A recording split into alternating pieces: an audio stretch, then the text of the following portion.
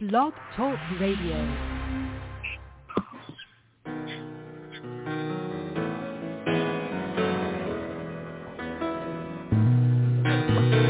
Goodbye, Norma Jean.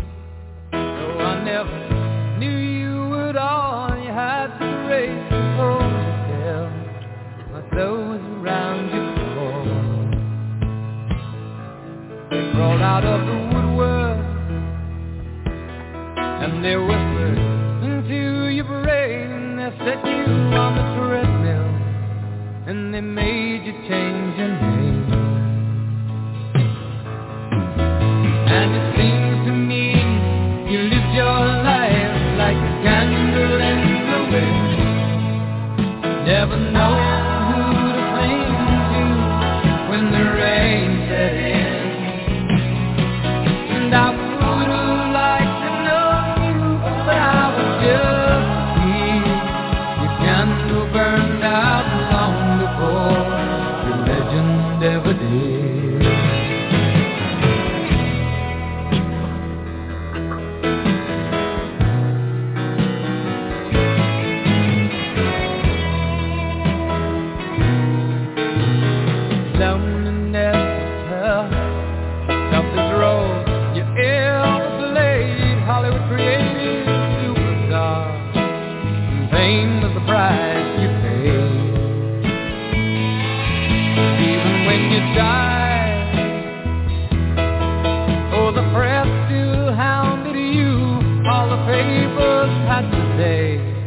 Was that Marilyn was found in the news.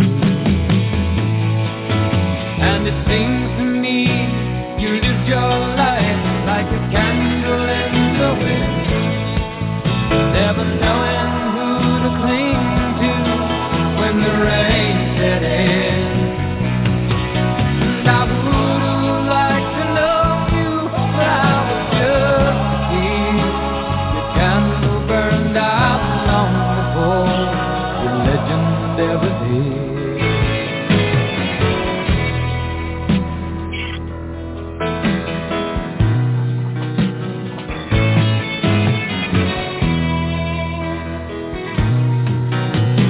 Goodbye, Norma Jean. Though I never knew you at all, you had the grace to hold yourself while those around you crawl. Goodbye, Norma Jean, from a young man that's wearing the second row, who sees you as something more than sexual, more than just our Marilyn Monroe. And it seems to me you lived your life like a candle in the wind, never knowing who to cling to when the rain set in. And I would have liked to know you, but I was just a kid. Your candle burned out long before the legend ever did. Your candle burned out long before the legend ever did.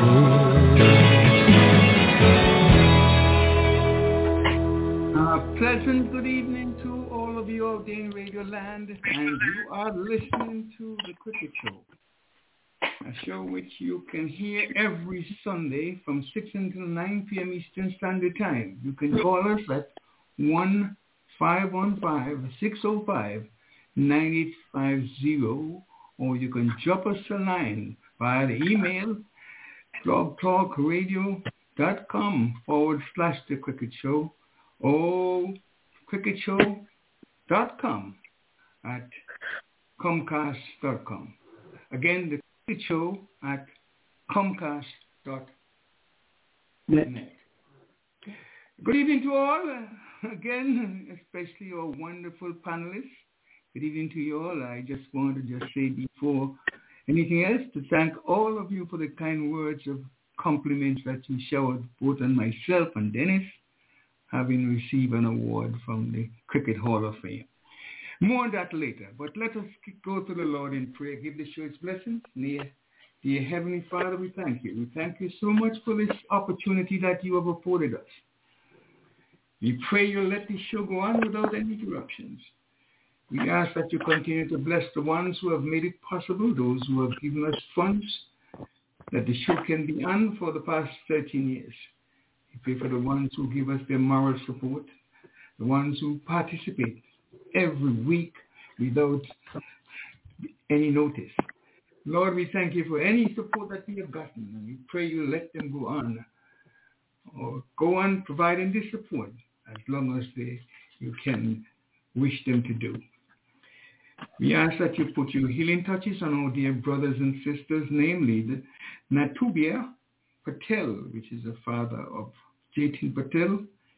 David Christian, we know that gentleman, he's the husband of Hyacinth. And of course, Leroy Lashley and his daughter Lisa. Bobsy and her daughter Merchis, we pray especially for Sister Bobsy as she goes through some trying times. Ellie Matt, Connie Whitley, Everett Carter, Oliver Solomon as well, Lord. We pray for those folks. We also ask that you bless El Camino Willett, hope that his desires will be fulfilled. Dr. Roger Brown, Wentworth, Gabriel, Telbert, Joanne, Sharon, my siblings, we pray for them as well. My dear friend Joseph Gunthrop, and a brother of ours, Dennis Kellman, Mona Daniels, Dr. Eugene Francis, a friend for over 50 years, Fillmore Hallpike, Earl Stevens, and Mr. Linford Mackenzie. We pray also for the ones who have not expressed their concerns. We pray for them. They may be a little worried about their condition and not wanting to mention it. But we just pray, Father, that you touch them from the crown of their head to the bottom of their feet, Lord. We thank you for all you have done for them in the past, and we pray you just continue to bless them. Bless the ones who are mourning at this time, Lord. Those who are suffering with any kind of temporary setbacks, Lord. Pray for them. Give them comfort, and may this show be one to be remembered and enjoy this evening. In your precious name we pray. Amen. Amen. Okay.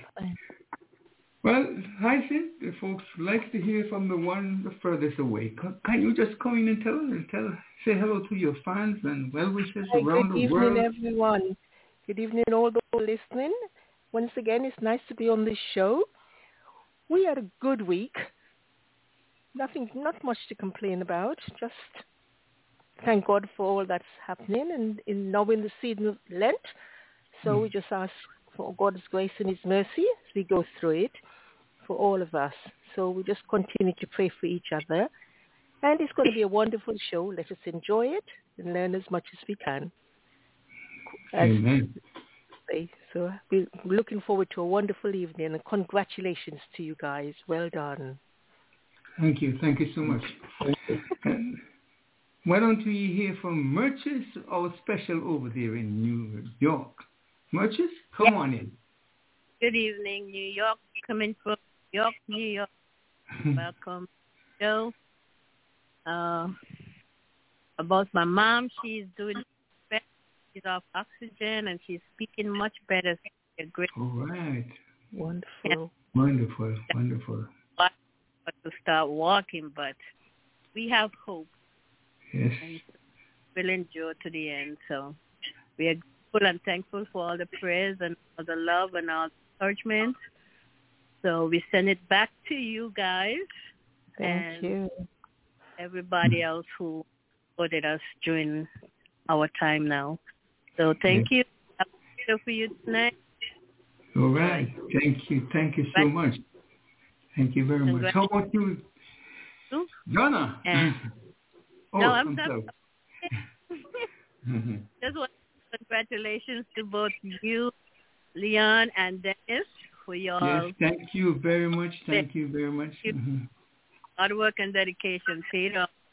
So continue. Stop. Indeed. Thank you so much.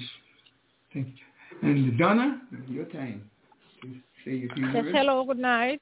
Good night, Hi. one. Good night, one and all. Good night, Hyacinth. Good night, darling. And of course, Dennis, it's all up to you now.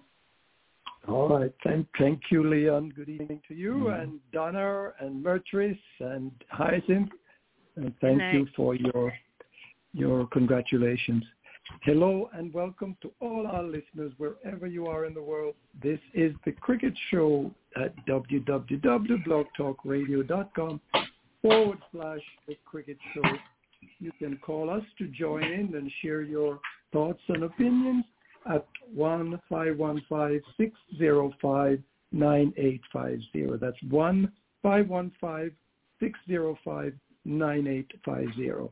Or send us an email and we will certainly respond to thecricketshow@comcast.net. Set your reminder to join us every Sunday at 6 p.m. Eastern Time Zone. Thank you once again.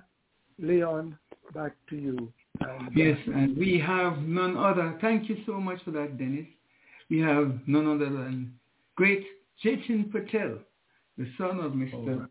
Matobi Patel. All right. Leon, before I get to... perhaps... I was about to say go ahead. Donna has been dropped, so maybe we can try and bring her back in. Do you have her particulars to do so? Yes, you. Okay. Go ahead. All right. So, good. The Cricket Show, this is the time where we... I heard a comment back there. Are you with us, Coach? Yes, sir. Good evening, everyone. Okay. All right. So let me do the honors, Coach. The Cricket Show USA, the Cricket Hall of Fame USA, and the American Cricket Education Council, ACEC, is pleased to welcome the weekly joint collaborative broadcast of the Coach's Corner. The objective of the Coach's Corner is to provide coaching, education, and expert views, information, oral and practical assistance, while helping to educate those seeking to understand and to become actively involved in the sport of cricket, both nationally and internationally. The segment of the Coach's Corner will run from 6:15 approximately to 7 p.m. Eastern Standard and will feature Coach Jatin Patel, Cricket Hall of Famer and multi-sport coach, administrator, and director of the Cricket Hall of Fame. Coach, once again, good evening and welcome to you. Good evening, everyone. Oh, good evening. Coach, tonight's topic, of course, is fueling champions, nutrition, players, and athletes. Coach, in our everyday living, everyone, regardless of their career path, must eat to survive. However, if you are an athlete, nutrition and what you eat is an essential part of your success. So, can you explain to us why nutrition and fuel is important to a champion athlete? Before we go into the nutrition, we have to understand the normal life. We all, as a being human on this planet, we have the three necessities in order to survive or live. Those are the breathing, which is the air, oxygen, we call it. And then you're going to need the water, which is the liquid, which is also help the hydration and keep the body. And the most important is the food. So if you understand biologically, our body needs air, water, and food. And then how it works in the sports. When we say sports, we talk about player. But what the player use? Their body. Means they need to be physically fit. They need to have the game demand in order to compete. And that is where people normally talk about learning skills, understanding techniques, and building the physique, which is the fitness part. These all are okay. But even though, if you don't have the right combination to feed this body, we call it the fueling. The body is like an engine. It will not work without the fuel. And that is where it becomes important. If you simplify the process, the oxygen, there is plenty of air out there. We are breathing normally as much as we can. It doesn't have limit restrictions or cost involved at this point. But there is a little bit effect out there. What happens, this air is smoke or polluted. Like example, we've seen in a couple of years back, they were playing in Delhi, and the players used to feel that impact. Means the breathing air quality is a little bit lower, and that makes difficult for your body to breathe. When you have that situation, it automatically impacts your performance. Body will not work.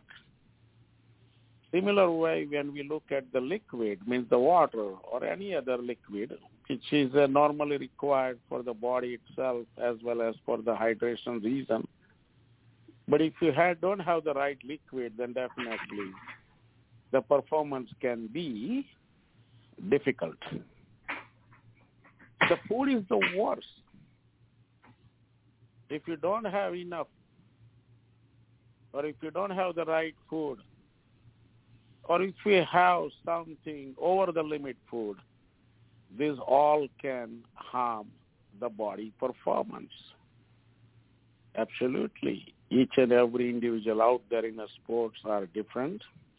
They have different hobbies, they have different tastes, different quantity they eat, different time they eat, different intervals they carry between feedings, and so on. But when we look at it, when people talk about high performance, which is also called a peak physical performance, or a peak performance at the professional level, then you have to sort out and come out with a proper solution which can work for you.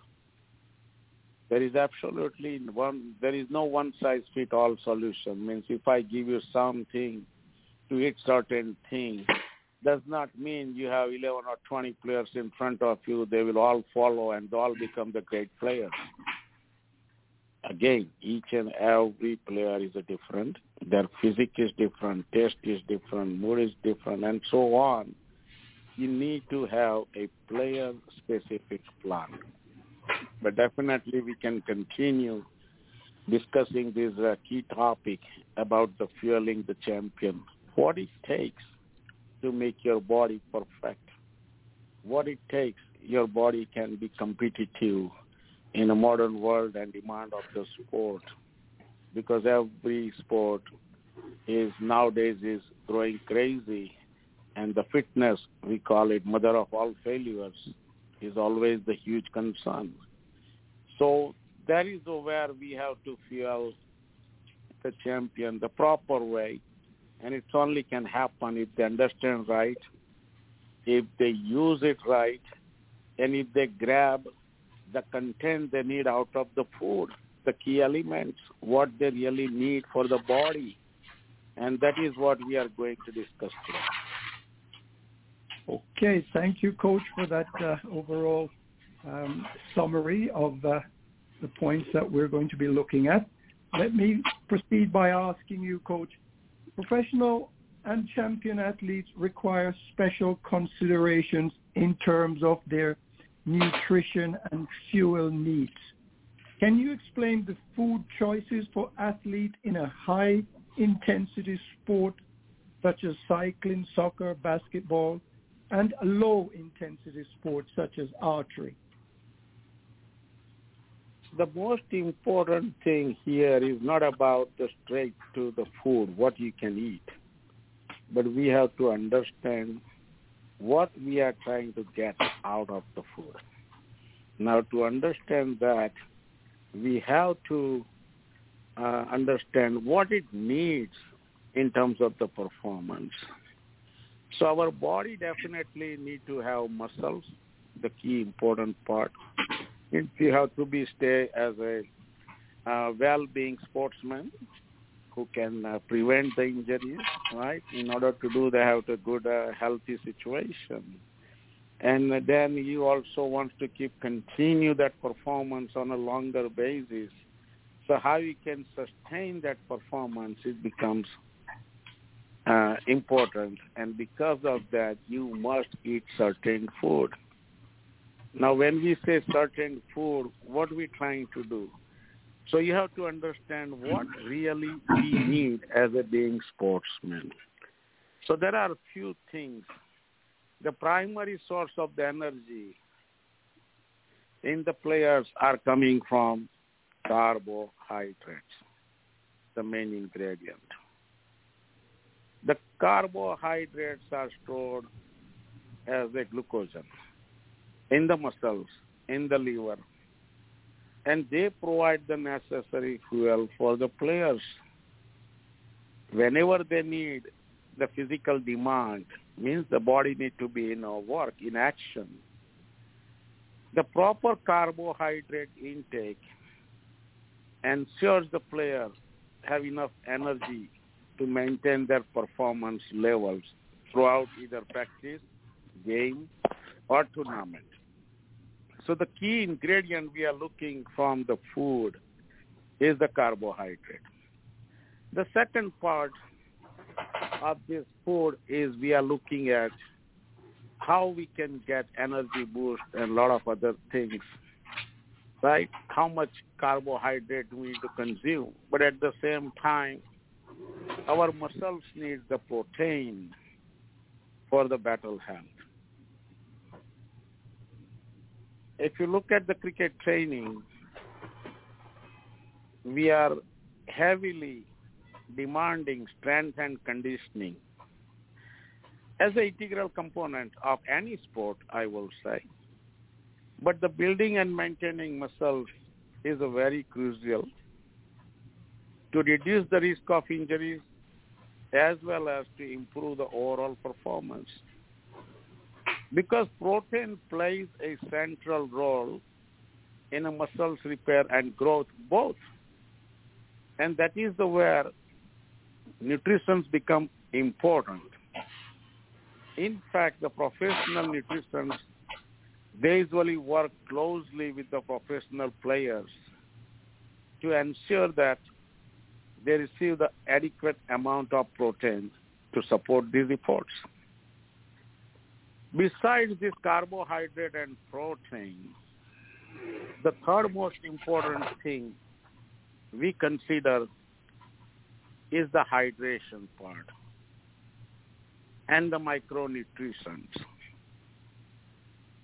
The dehydration can have a significant impact on cricket performance. It can lead to decrease the endurance, coordination, and overall the effectiveness. One of the few major cause because of the dehydration is cramps. And some of the players do get exhausted because the heat is coming and hydration is lower. And because of that, you are getting disturbed.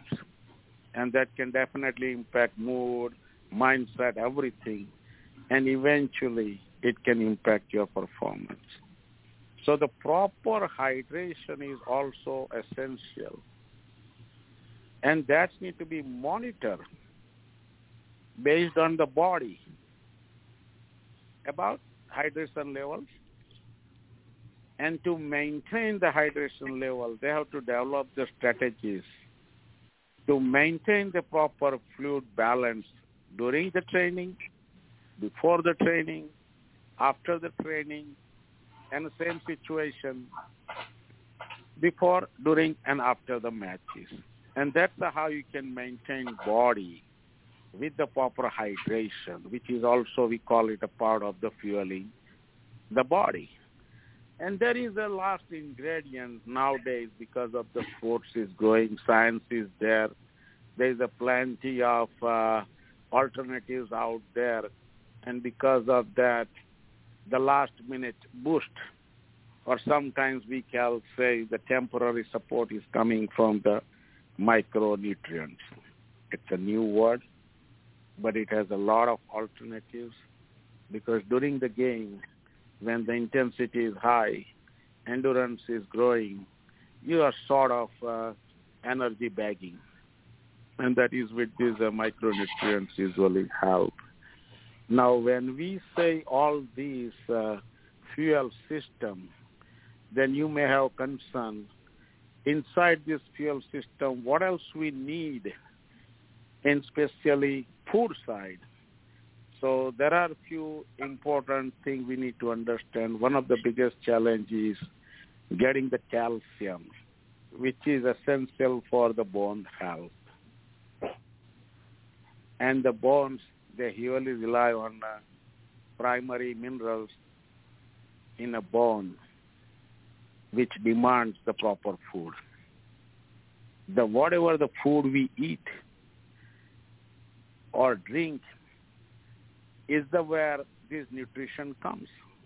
So calcium is the one we need it for the bones. Then you are looking at the vitamin D. We already discussed the protein. And so on, the carbohydrate. Now, these are the 4 key ingredients we need in the food.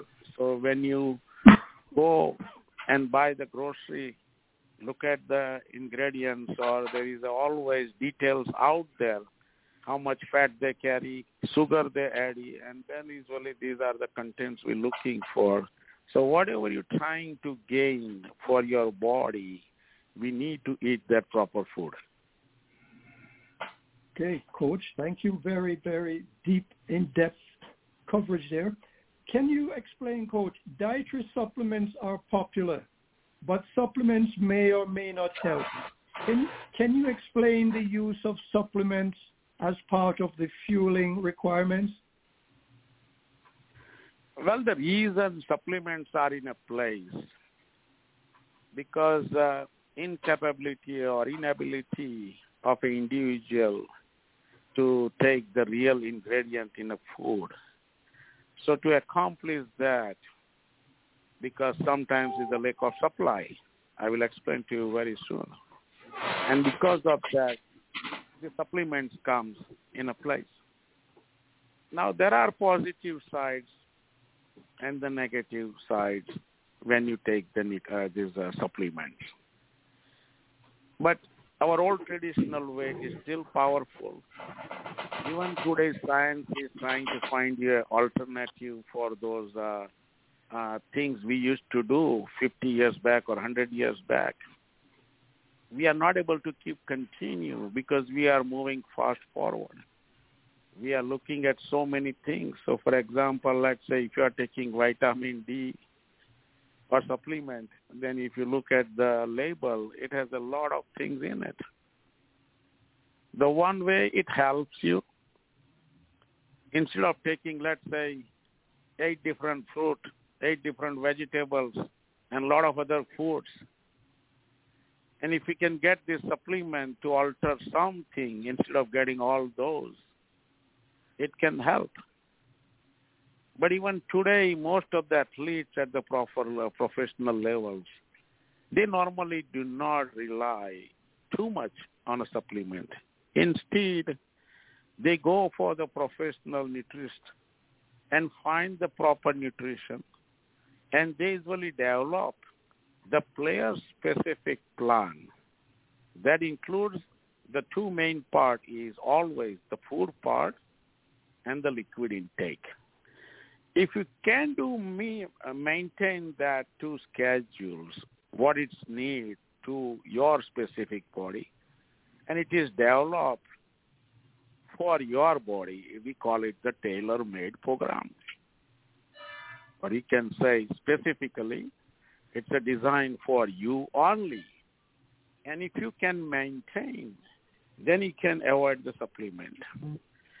In my opinion, I'm not much toward the supplements.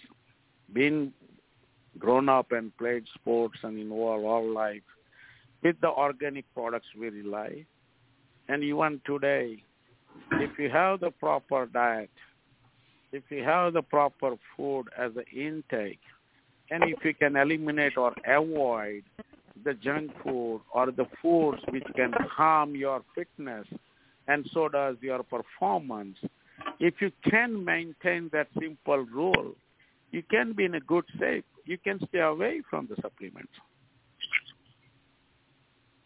Okay, thank you, Coach. Does sports governing bodies have a list of harmful or banned supplements, Coach? Oh, dear, that's a tricky question, but I will say no.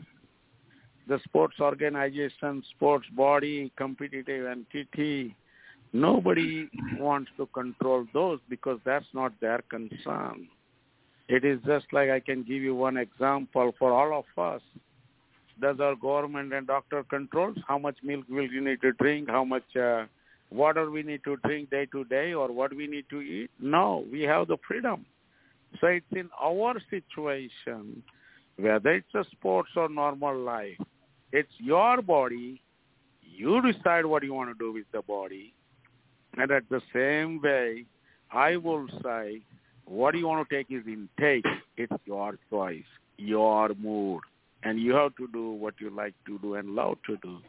But at the same time, if you're really concerned to be a good player, or if you want to become a professional player who can perform on consistent basis for a longer time, you have to maintain your fitness.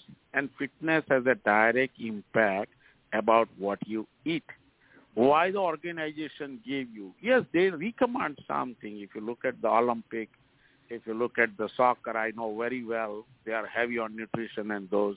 I haven't seen much about cricket, but it's now the people are getting into, and some of the coaching courses goes in a deep scale for knowledge about the nutrition, and it is a very important. If the player understands what it takes to be a good player, what it takes to be healthy, how you can maintain the risk-free career, and yes, you have to develop your own program or style of living where you can eat the food properly needed for the game demand. Coach, can the fuel type and choices affect the mood of the athlete? Definitely it does. For example, we even see during the games, a lot of times the player asks for the water break, especially batsmen, and you might have seen that the 12th man or someone from the team staff usually carry not just water only. They may have some alternative drink. Sometimes they bring tablet or two, which is the micronutrition. And at the same time, they have some sort of relief if there is something going in your body or you're going through cramp or there's a lot of things can happen. And because of that, they usually give you the alternative. And because of that, we have to understand what is needed to keep continue or to keep performing. And that is where they have to decide what is the intake. Now, intake is definitely related to your mood. Like, say, for example, you want to eat pizza today. Now your mood is set for the pizza, and all of a sudden someone give you alternative like, can you eat the Mexican, can you eat the Japanese, can you eat the Chinese? But no, your mood is the most important thing because mood controls what you want to eat, how much you want to eat, when you want to eat, how long you want to eat, and so on. So basically, this is a part of the mindset process. It's not easy. Because mood usually senses. If you need to drink water, if you're getting little bit dry, we call it dehydration is already started, may not be at the risk level, but at the beginning stage, and all of a sudden you are asking for liquid. Who decides? That's a mood. And same thing when it comes to the eat. We say so, like you need carbohydrate, you need the protein, you need the calcium, you need the vitamin D, all sort of things. But then all of a sudden, you might decide to eat certain food only because that goes on the mood. You are not in the right mood to eat something. You just want to eat something what your mood is sensing right now. So I'll just ask this one question before I ask Leon to come in. Coach, is it reasonable then to say that fuel and nutrition affects the mindfulness of athletes? Yes, sir. It has the impact because that is, we tell in a mindfulness, the mindset is your mind controls the body, but the mind senses what to do with the body based on the mood. So what you eat, it's a completely different thing. I can give you one simple example, especially in our recreational sport, cricket, the weekend cricket. I have seen plenty of time that the team is putting lunch as a pizza. I mean, it's a lot easier to have pizza, right? It's like a cost-effective. When you're sharing the cost in the team, it's an easy thing. But if you look at the ingredients, cheese, it can put you in a breakdown. It's not a good. It's not only that. Your body will not be fully efficient after you eat the cheese. In a soccer, normally, if you ask any coaches, we usually ask and recommend the players not to eat certain food before the game. Not just before the game. The process starts 48 hours before the big game. Because whatever you are doing in the 48 hours before the game can definitely impact your performance. And at the same time, they like to say, hey, there are certain things we need to avoid on the game day, before the game, during the game, including after the game. After the game, even they not give you the freedom to eat what you want and how much you want to eat until certain time. And they usually regulate that kind of process just to help the players so they can stay fit, they can stay injury-free, and they can perform well what the team needs. So this mood is a controls everything. And because of that, mindfulness is the same thing. If you are hungry, let's say, you will not be able to fall asleep. You can try, experiment yourself. Let's say you are hungry. You just started thinking about eating something, let's say, and you're trying to avoid now. And let's say after 1 hour, see the things will change. Now you'll be desperate to get the food because that additional 1 hour is torturing your head and mood both to eat something. And now previously you are just hungry. Now you are really hungry after 1 hour. If you take some more time, you are going in a bigger trouble. So that's how this mindset works behind to keep you in a fueling control, whether you want to eat it or not. If you eat, you want to eat the right food or not. If you want to eat the right food at right time, at right interval, at the right way or not, this all decides your mind. Oh, thank you so much, Coach. A lot of valuable insights there. Leon, any questions for the Coach? Yeah, well, just a question. I'm just inquisitive. I say, Coach, is it essential for each team in this modern day to have either a nutritionist or a hygienist involved in the preparation of the development of the strength and the well-being of their players? So far, we don't have seen in cricket, but in soccer it does. There is physio has a different role to do it, but the professional nutrition is a part of the team who usually helps the players to maintain their fitness as well as performance levels. If I have to take little bit different direction, is not for the youth cricketers, but anyone who is an adult cricketer and playing at international level or something, we have seen there is a little bit lack of knowledge or sometimes lack of understanding or educational side where they are not understanding right about what they do in tech. To be straightforward, night before the game, the good players will limit their hydration and food part, where some things I can take a couple of beer and I'll be fine in morning. All right. Thank you. Exactly.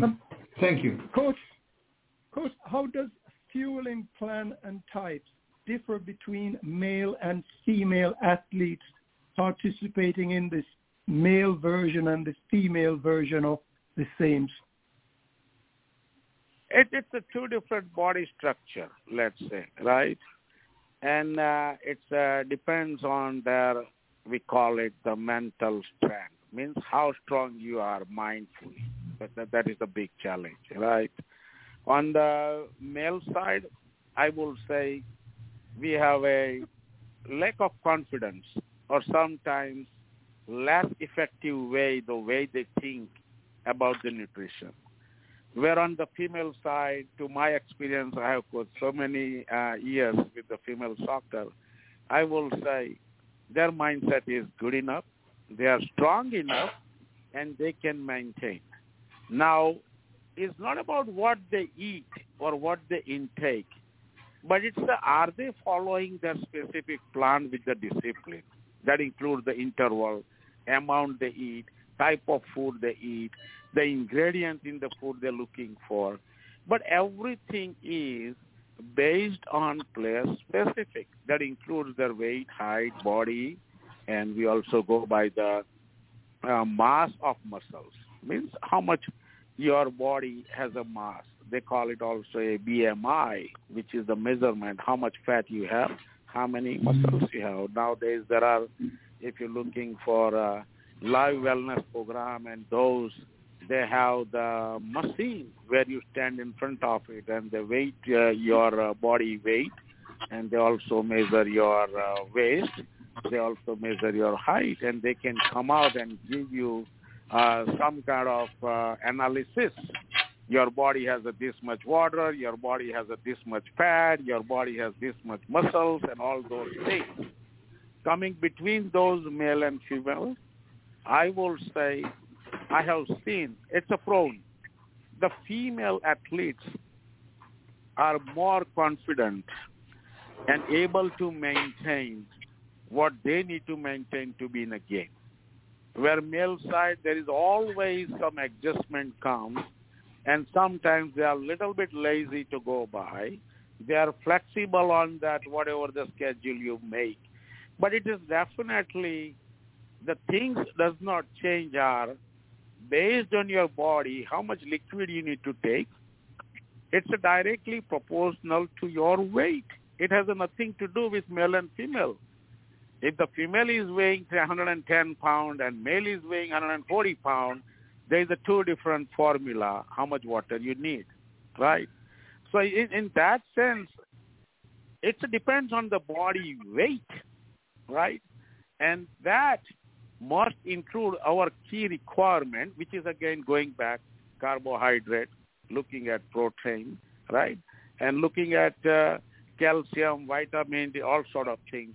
But there is absolutely no comparison. I will not do it because these are the male and female, just like that God created two different creatures, we call it, right? And they need the different nutrition.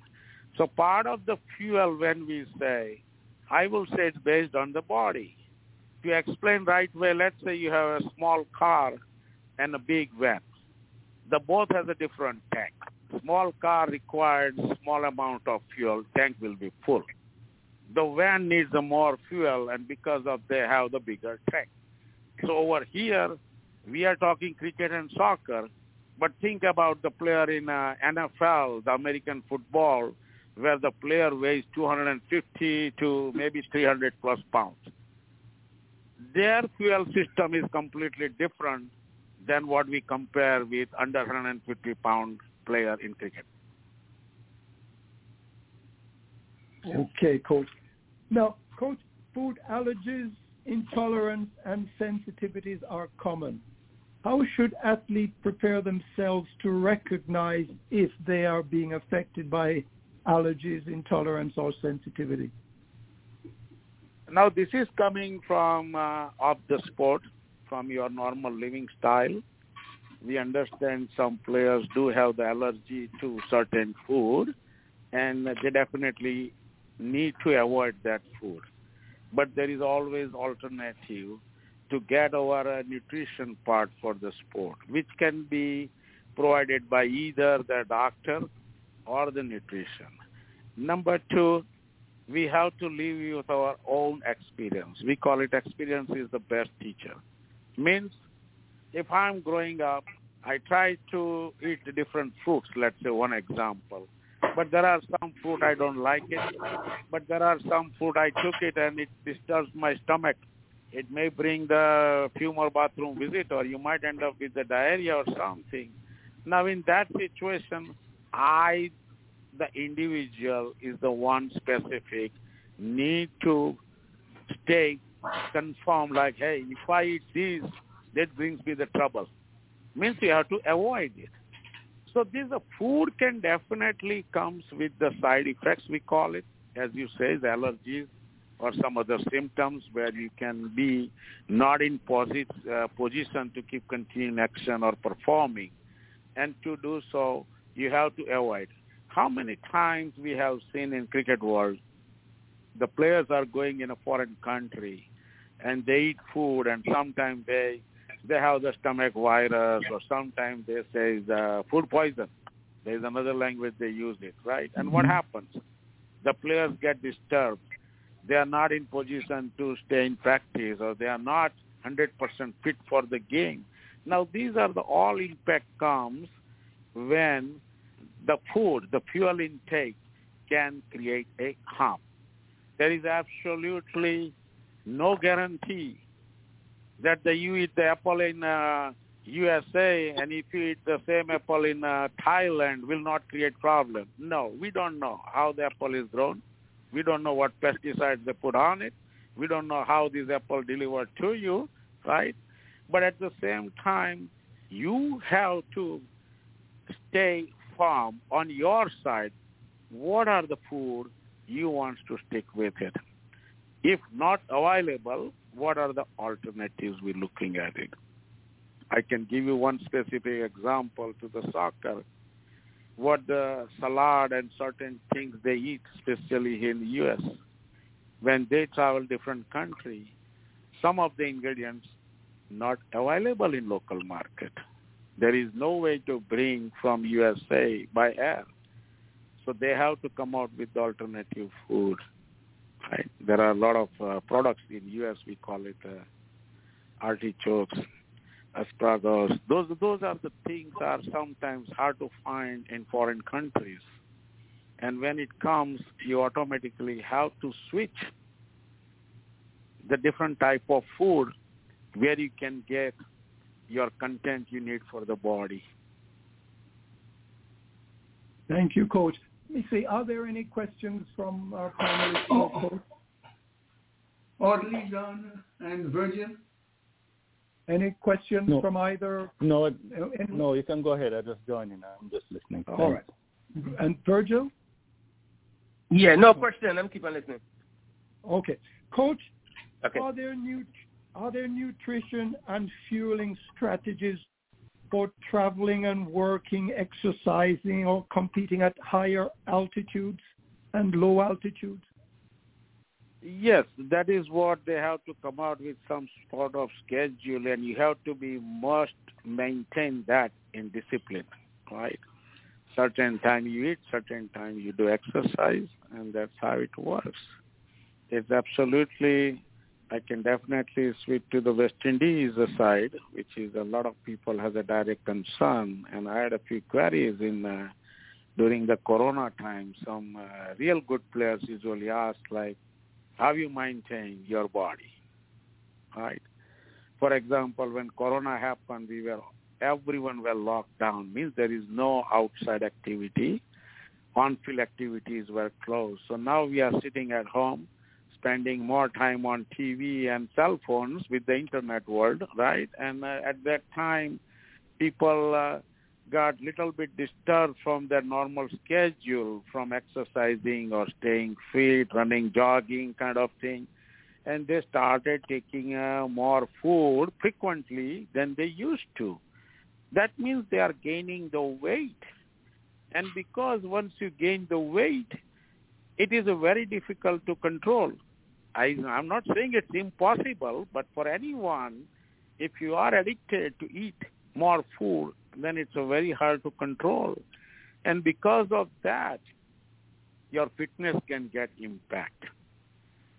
Because you are not able to control food, or the food can help you both ways. But as always, the shortcut, more you eat food, you're going to have more weight, you're going to have more issues, including obesity. It's all coming part of it as a food. But there are limited food out there which can control those all factors. But in order to stay with those food and maintain the proper schedule becomes very difficult. How many times we have seen West Indies talking about this player fitness? Mm-hmm. And you do this year, you come back next year, I guarantee you, 1 year later, players should have plus pounds, not minus pounds. Okay. Coach, can you tell us what the term low energy availability is in terms of athletes, athletics, fueling? That goes multiple ways. The low energy, if I have to rate them, it goes on the hydration. Means the level of water decreasing in your body, right? And because of that, the oxygen level you need between the muscles is going down, and that can immediately impact as a low energy. The secondary side, the food intake also has the capability to put you down. But the majority of the time when we say low energy means you have not prepared the body for the action we need today. If you are playing 3-hour game, you must have body ready to go. It can work for 3 hours. If you're playing ODI, which requires 8 hours of the day, you need to have that proper nutrition and food to maintain that level. If you're playing test, we are looking at 6 hours workload, 5 days in a row. So that is where if you are not able to keep your body fit for that level, which is the game demand, and then you can definitely face this challenge of low energy. When you are under the low energy, it is a breakdown. You may not be able to perform 100%, that's for sure. But the part of the breakdown can be a complete breakdown or a partial breakdown. Complete breakdown is normally happens when you cannot continue doing an action or performance. Just like a lot of times, player get retired hurt, right? Or injured hurt. Means player is not able to continue. But there is a partial breakdown can happen, which is somebody feels the cramp, then they call for the water, they take some intake, and then they continue, but they are not at 100%.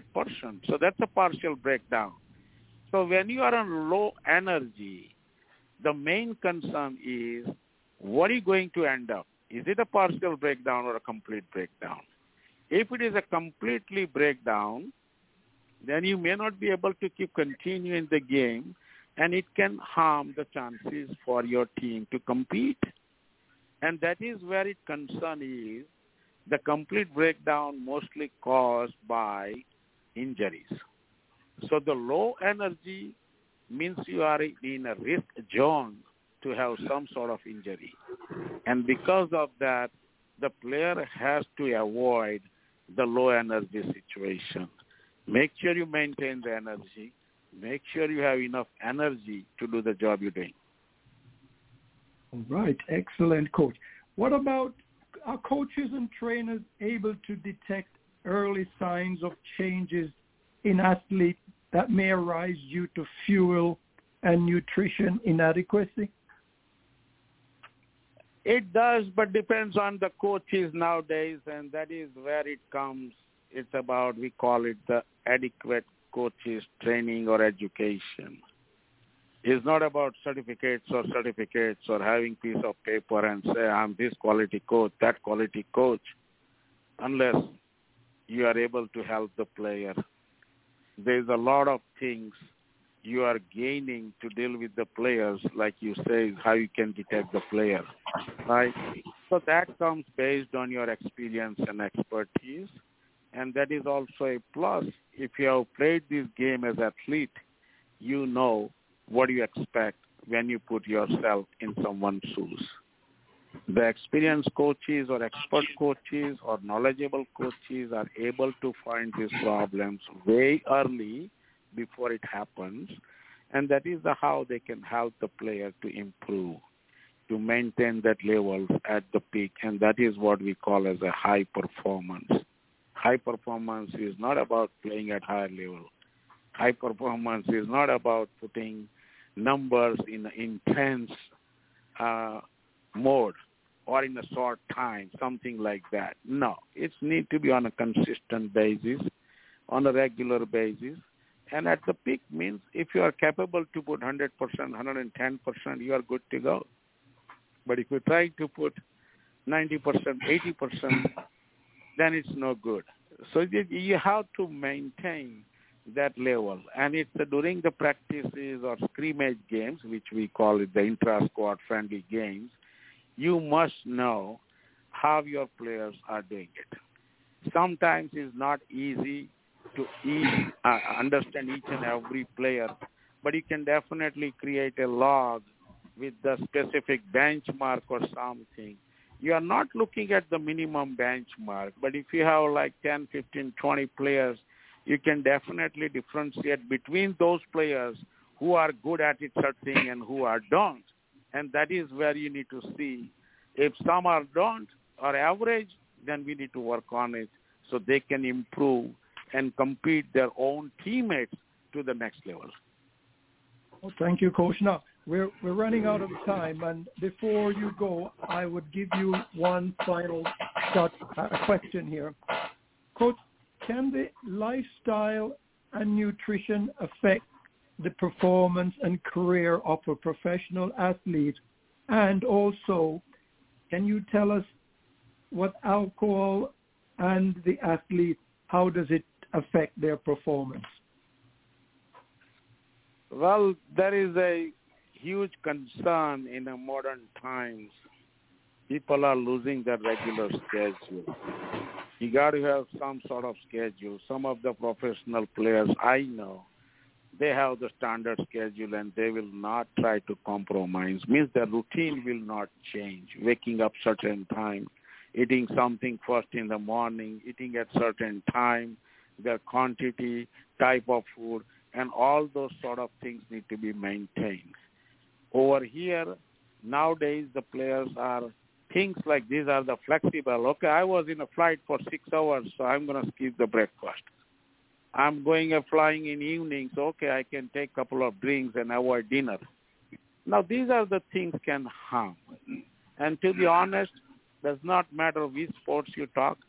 I think alcohol, tobacco, and the drugs are definitely impact your performance. But at the same time, there are some, I call it the enhanced performance drugs out there, which can put you in extra capability for a moment, extra strength or something. It can boost your energy for a limited time. But in the long run, those are the harmful. And because of that, at the youth level, I will say school and college, we usually mentor kids, hey, stay away from tobacco, alcohol, drug, and smoking. These are the four can definitely harm the performance. And those are not good things to have or discuss on a fuel intake. We need to focus more when we say fuel the champions. We need to think about what are the positive things we can do to help this player to become professional or best athlete out there. We are trying to avoid all these matters which can harm their performance. Either we need to prevent them or need to keep them stay away from those. Dennis, yes, go ahead, Leon. You used a word there that I didn't comprehend quite well. You said alcohol. Alcohol. Alcohol. Okay, good. All right. Okay. So, Coach, we've come to the end of our session. I want to thank you for your insights, your knowledge, and experience. And we invite you to join us again next week at the same time, right here on the Cricket Show. There is no doubt that Coach Patel has answers to the questions you have been asking. The question that says, how did he do that? Or why did he do that? Maybe you will say, I am going to do that the next time. Once again, thank you so much for joining us today, Coach, and we look forward to having you back with us next week. Thank you so much. Thank you very much, Coach, and Dennis, thank you as well. So let us turn our attention to Audley. Audley, come on in. Welcome. Okay, so good evening to you, Leon, and good evening to my fellow panelists. Of course, Dennis, is good afternoon out there in California.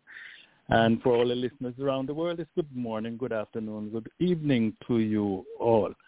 Happy to be on the Cricket Show once again. Should I go ahead with the Inside Edge? Inside Edge, yes.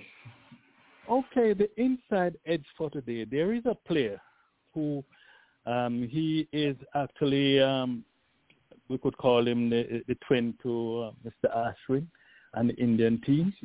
He has played some 70 test matches for India, score over 3,000 runs, and his high score is 175 not out. He's zooming in on 300 test wickets in test cricket, 287.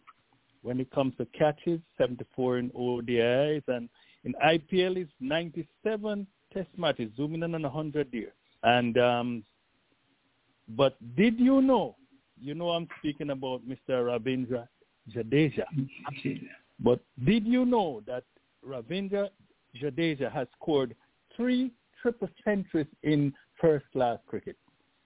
3 triple centuries in first-class cricket, and his highest been 331. Wow. So now you understand when India has I'm going to pick Jadeja over Kuldeep Yadav because he's a superior batter. You know where they're coming from. Yeah. 303 different triple centuries in first-class cricket.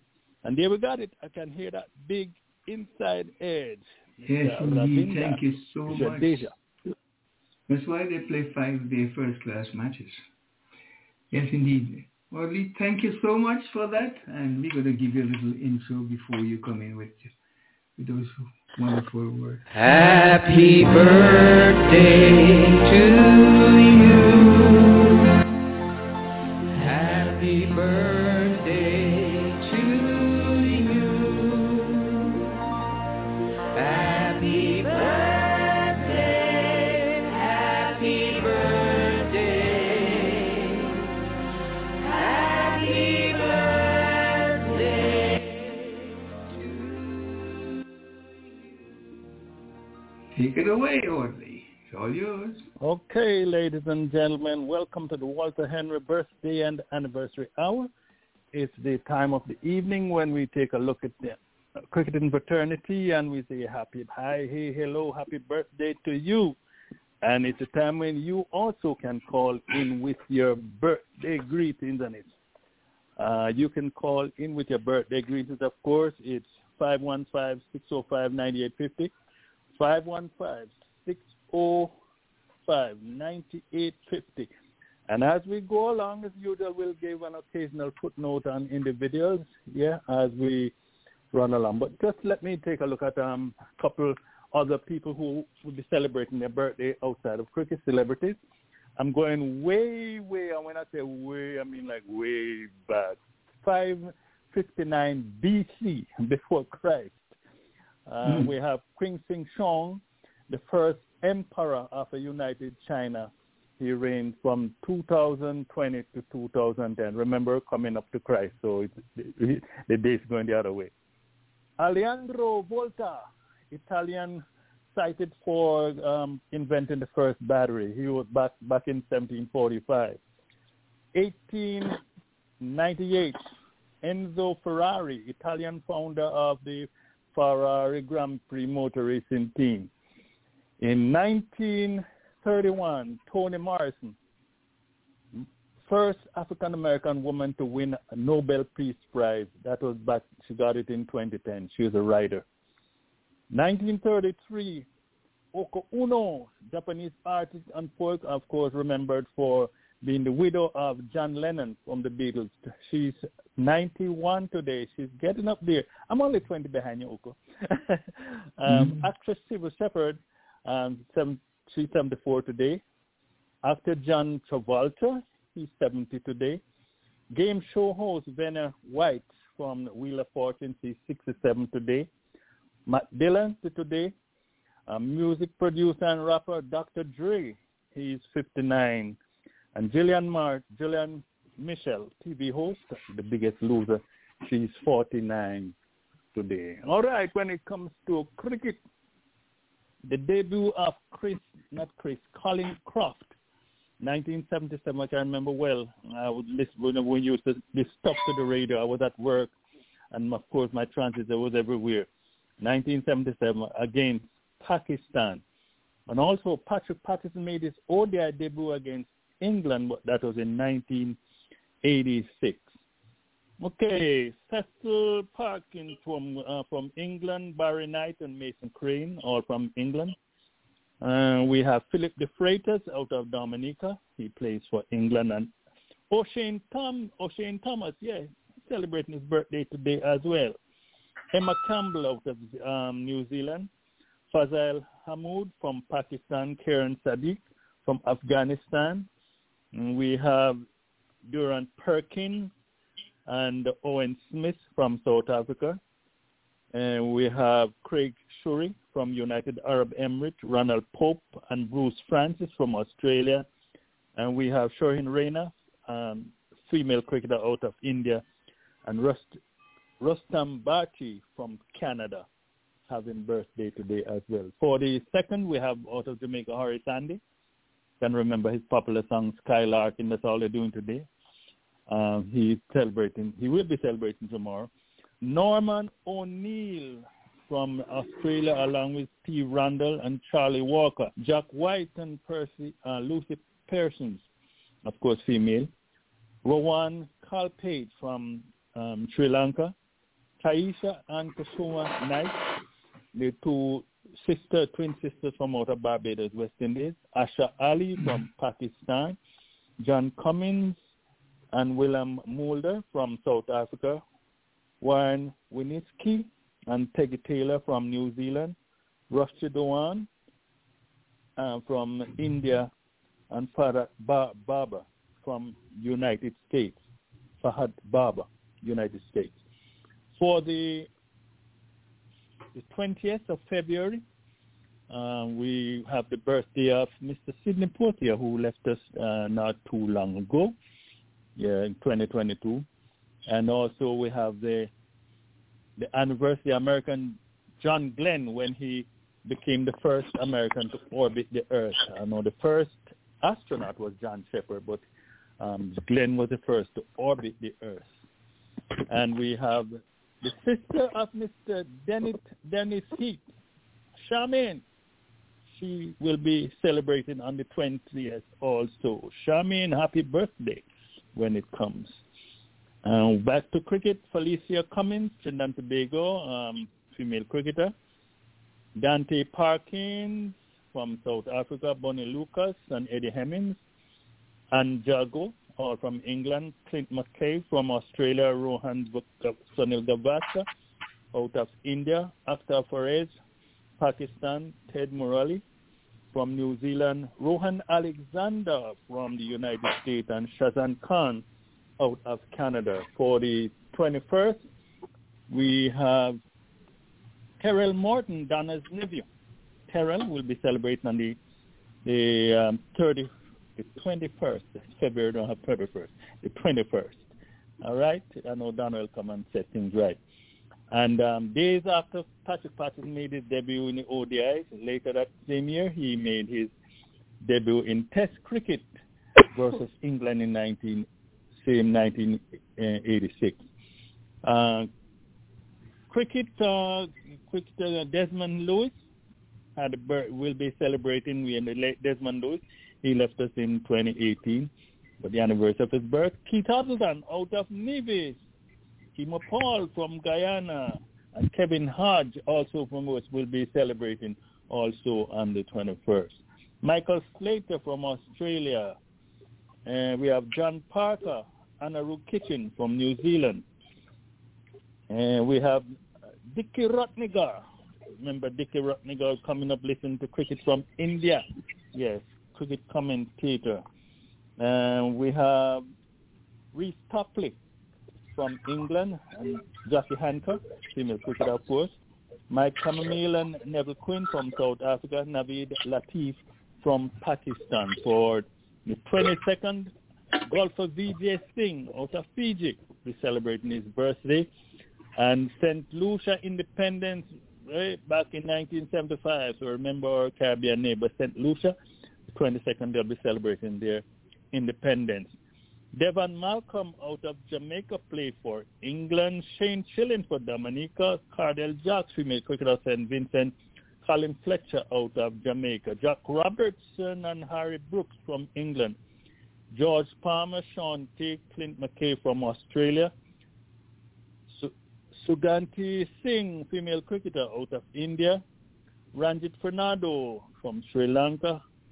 And we have Hashim Bennett out of New Zealand. Joanda Samarira Wirika, United Arab Emirates. And for the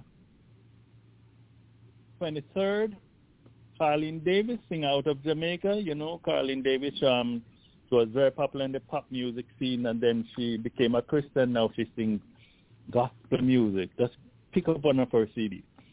Robin Bino and Rashida Williams. Bino from Barbados, Rashida, female cricketer out of Jamaica, West Indies. England's first Test cricket captain, James Lillywhite Jr. And you have Jeff Cope, Henry Jenner, Jack Broad, Warren Higgs, all from England. Herschel Gibbs, Ian Smith, Steve Ellsworth, all from South Africa. Frank Ward, Brad Young and Debbie Martin from Australia. Kieran Bolosh. She has the highest score in Test cricket for a female. She's from Pakistan, of course. She made 242 back in 2004. Still the highest cricket for female in Test cricket. We have Don Maxwell and Abdel Dean from Canada. Finally, the 24th. 24th will be 2 years since Vladimir Putin the Russian invaded Ukraine. What they thought would have been a march in and march out, 2 years later, they are still fighting. And thank God for that. Okay, so Derek Randall from England, Brian Close, John Lever, and we have Kim Cotton, umpire out of New Zealand, Mike Whitney from Australia, Mohammed Sami, not Shami now, Sami from Pakistan, and we have Kiwad Rank Singh from India, along with Chip Gumta. And that day also will be the anniversary when the 200 runs was breached for the first time in international cricket by Sachin Tendulkar. Yeah, 200 not out. We can't forget that one. 14 to be like 14 years since it happened. Since then, 9 other cricketers have put their names on that list, of course. Rohit Sharma, it has happened 12 times, but Rohit Sharma owns 3 of them, also the highest score, 264. And it's also the anniversary when Chris Gayle became the first cricketer to score a double century in the World Cup. And at that time, it was the fastest, 215 in 147 balls. It has been broken many times since. And also having birthday will be Kenroy Peters out of St. Vincent and Travis Darling out of Guyana. And something about Darling. Remember when we were talking about the Wicketkeepers Bowl?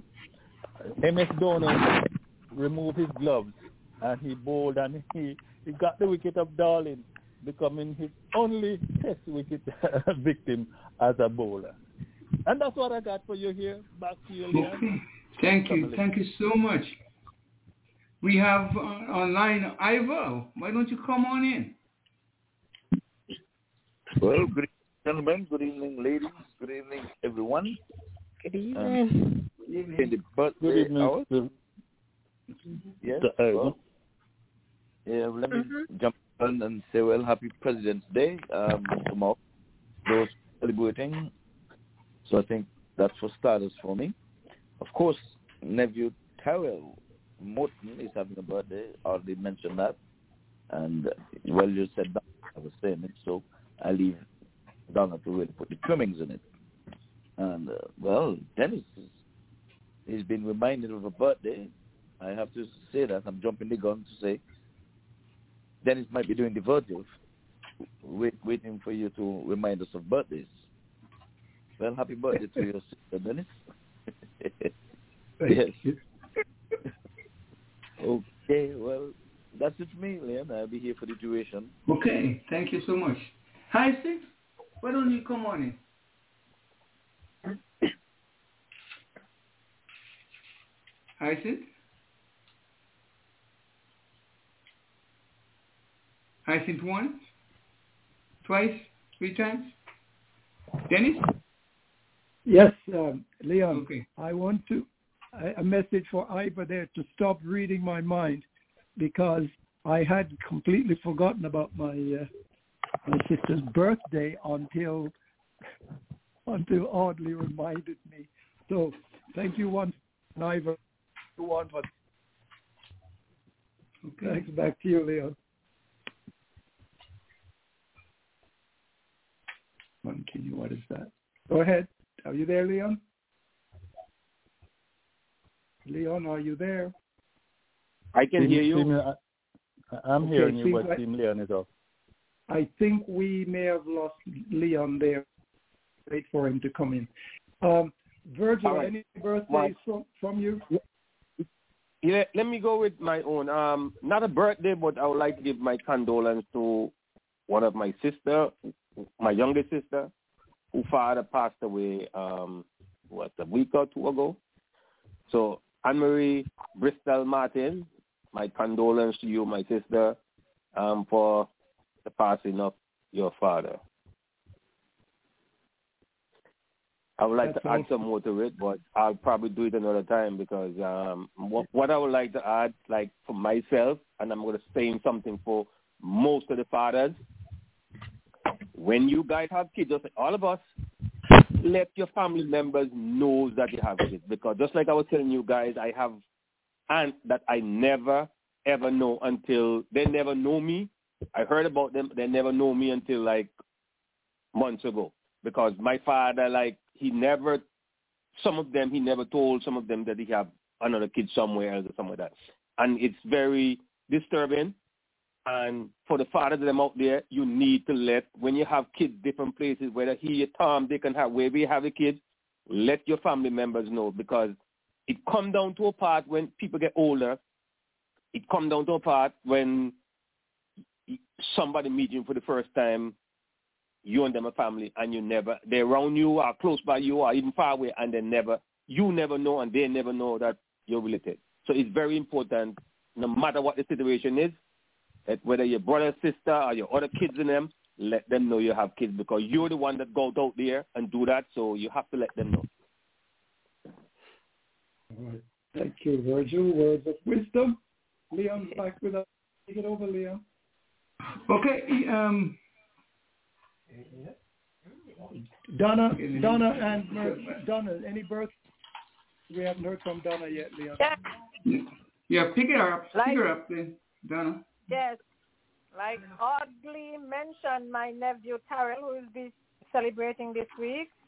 He's going to be celebrating the big 3-0. But I think he got the date wrong.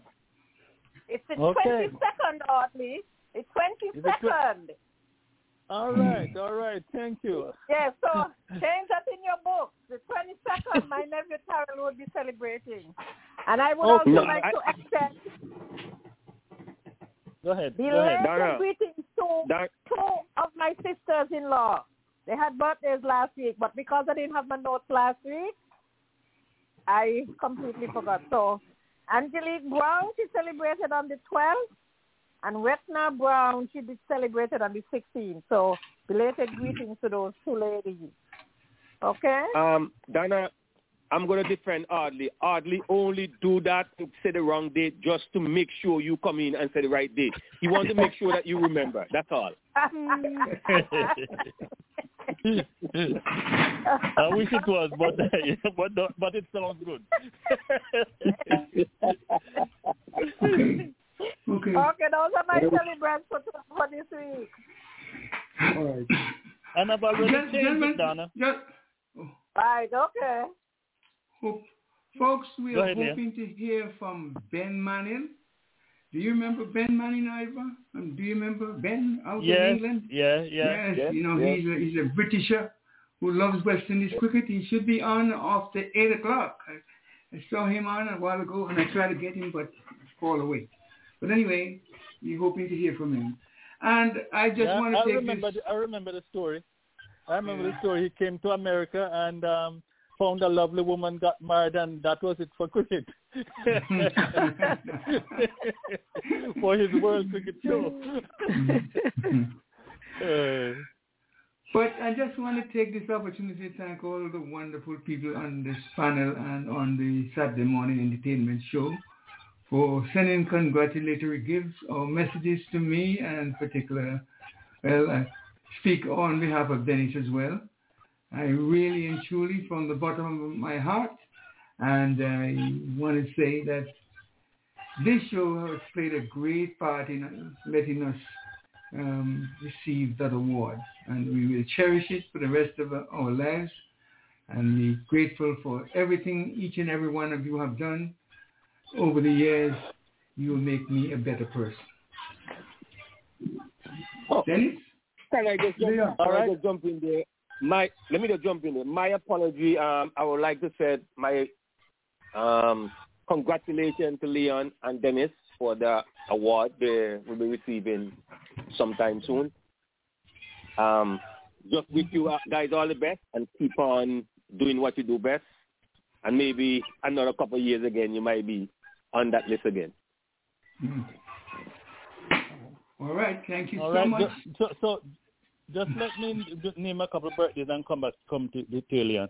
Okay, so my roommate Pete Edmondson, he'll be celebrating on the 20th and the 20th of this month. So that's Tuesday. And CJ Miller, a friend of mine, he'll be celebrating on Wednesday. And a former co-worker, Joe Gaynor, he'll be celebrating on Friday. So those are my birthdays. Yes, I'm hearing you. So, Mr. Francis, the reason I did not say anything is that I came on late. I don't know if it was announced.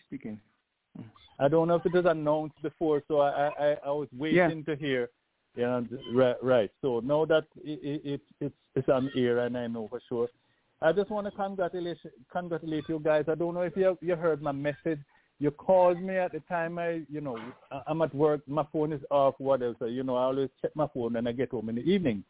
Mm-hmm. So after I checked the phone, I saw where you called me, and I called you back, but the phone went to voicemail. So I left the message and the voicemail. Hopefully you retrieved it, and also Dennis, because I got a message from Dennis when I called him and he answered. So I talked to him, of course. So I just want to say big time congratulations to you, gentlemen. And I know that getting the recognition was just the first step. We know that was coming inevitably. And, of course, it's there now. And I can tell you the induction has already started. I've already started because I have already inducted that day in my book, the 5th of October. It's already inducted in my book for that special occasion. So my induction service has started already.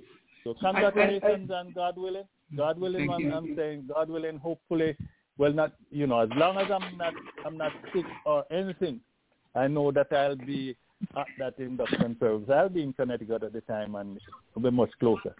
Couple hours, no problem. Congratulations, gentlemen. Okay, thank you so much. Audley, I tell you something. My phone was out of action yesterday for long. Every phone message I got went into my mail. I couldn't hear anything, so I had to spend the whole Saturday morning in order to get it fixed. And thank God it's working now, so I'm sorry. So I didn't hear your call, but I knew that you would have answered. Yes, I did. So no problem. And we'll be glad to let you meet the rest of my family when we were up there, because I'm hoping to bring my daughters and my son-in-law up. And then, of course, I'll meet, God willing, of course, I'll meet Dennis, at that time for the first time in person. I'm going to say without anything, if you're available, we have to have dinner, Audley. Someplace. Yes. Okay. All right. Anyone else? I think sorry you can't come. Well, can you see my tears from there? Never mind. Right, okay. Anyone else? Can we move on? Okay, Audley, why don't you close it out? Okay, ladies and gentlemen, so this is it for this week. This has been the Walter Henry Birthday and Anniversary Hour. Just want to thank you all for hanging in there with us, and for our listeners throughout the world, whether you're in Asia or you're right here in America or the Caribbean. We just want to say thank you for tuning in, staying with us, and just each one tell one, let everyone know we're on from 6 until 9 p.m. on Sunday Eastern Time. So until next week, God willing, one more time will be the Walter Henry Birthday and Anniversary Hour. Okay, thank you so much. Dennis, over to you. Yes, thank you, Leon. And we're at the point, and regular listeners will know that at this time of the evening, we have our focus on the laws of cricket. Presentation this evening will be by Donna Brown, and she'll be presenting on laws 31 and 32. Donna, come in. Yes, hello, good night, everyone. Hi. Yes, good evening again, Donna. Good evening yes, to I'll you, be Donna. focusing on Law 31, that pertains to appeal, and Law 32, that pertains to a batsman being out bowled. As usual, the goal of this segment is to give a brief overview of the laws. We do not intend to give a guideline statement of each law. So here we go into Law 31, appeal. The appeal phrase, how is that, is a normal feature of the game of cricket. The appeal usually comes from the bowler and wicketkeeper, or keeper as he is more affectionately called. However, an appeal may come from a fielder in the distant outfield. Regardless of the source or distance the appeal came, the umpires are required to answer the appeal in the affirmative, yes, the batter is out, or no, the batter is not out. Umpires have a duty to make a decision only after an appeal is made. And I repeat, only after an appeal is made. The law clearly says that the batter may be out in one of 10 ways, but unless an appeal is made, the umpire is forbidden to give the batter out. However, many batters will automatically leave the playing area without a decision from the umpire or umpires. They recognize that they were out, and so they did the honorable thing. An appeal may be directed to one or another umpire sequentially, depending on the actual events that occurred during the play. For example, a negative decision for a catch behind the wicket from the bowler's end umpire and the fielders may subsequently appeal to the batter's end umpire for a batter out by stumping decision based on the same delivered ball. There is a time limit when appeals can be made. So that means that an appeal that was not made on the previous delivery may be made before the bowler begins the run-up for the next delivery or prior to the start of the next over. The call of over bold does not prevent an appeal being made, but an appeal cannot be made when the umpire has called time to end the playing session. The umpire will answer all appeals within his or her jurisdiction, and where necessary, umpires may stop play and consult between themselves on an incident that may have been observed with more clarity. A view that the ball carried directly into the fielder's hands. Any doubt that the umpires may have regarding the decision at hand, the benefit of a negative decision will be given to the batter, even if the batter has left the crease. If the batter has not left the playing area, he or she will be called back to resume their innings.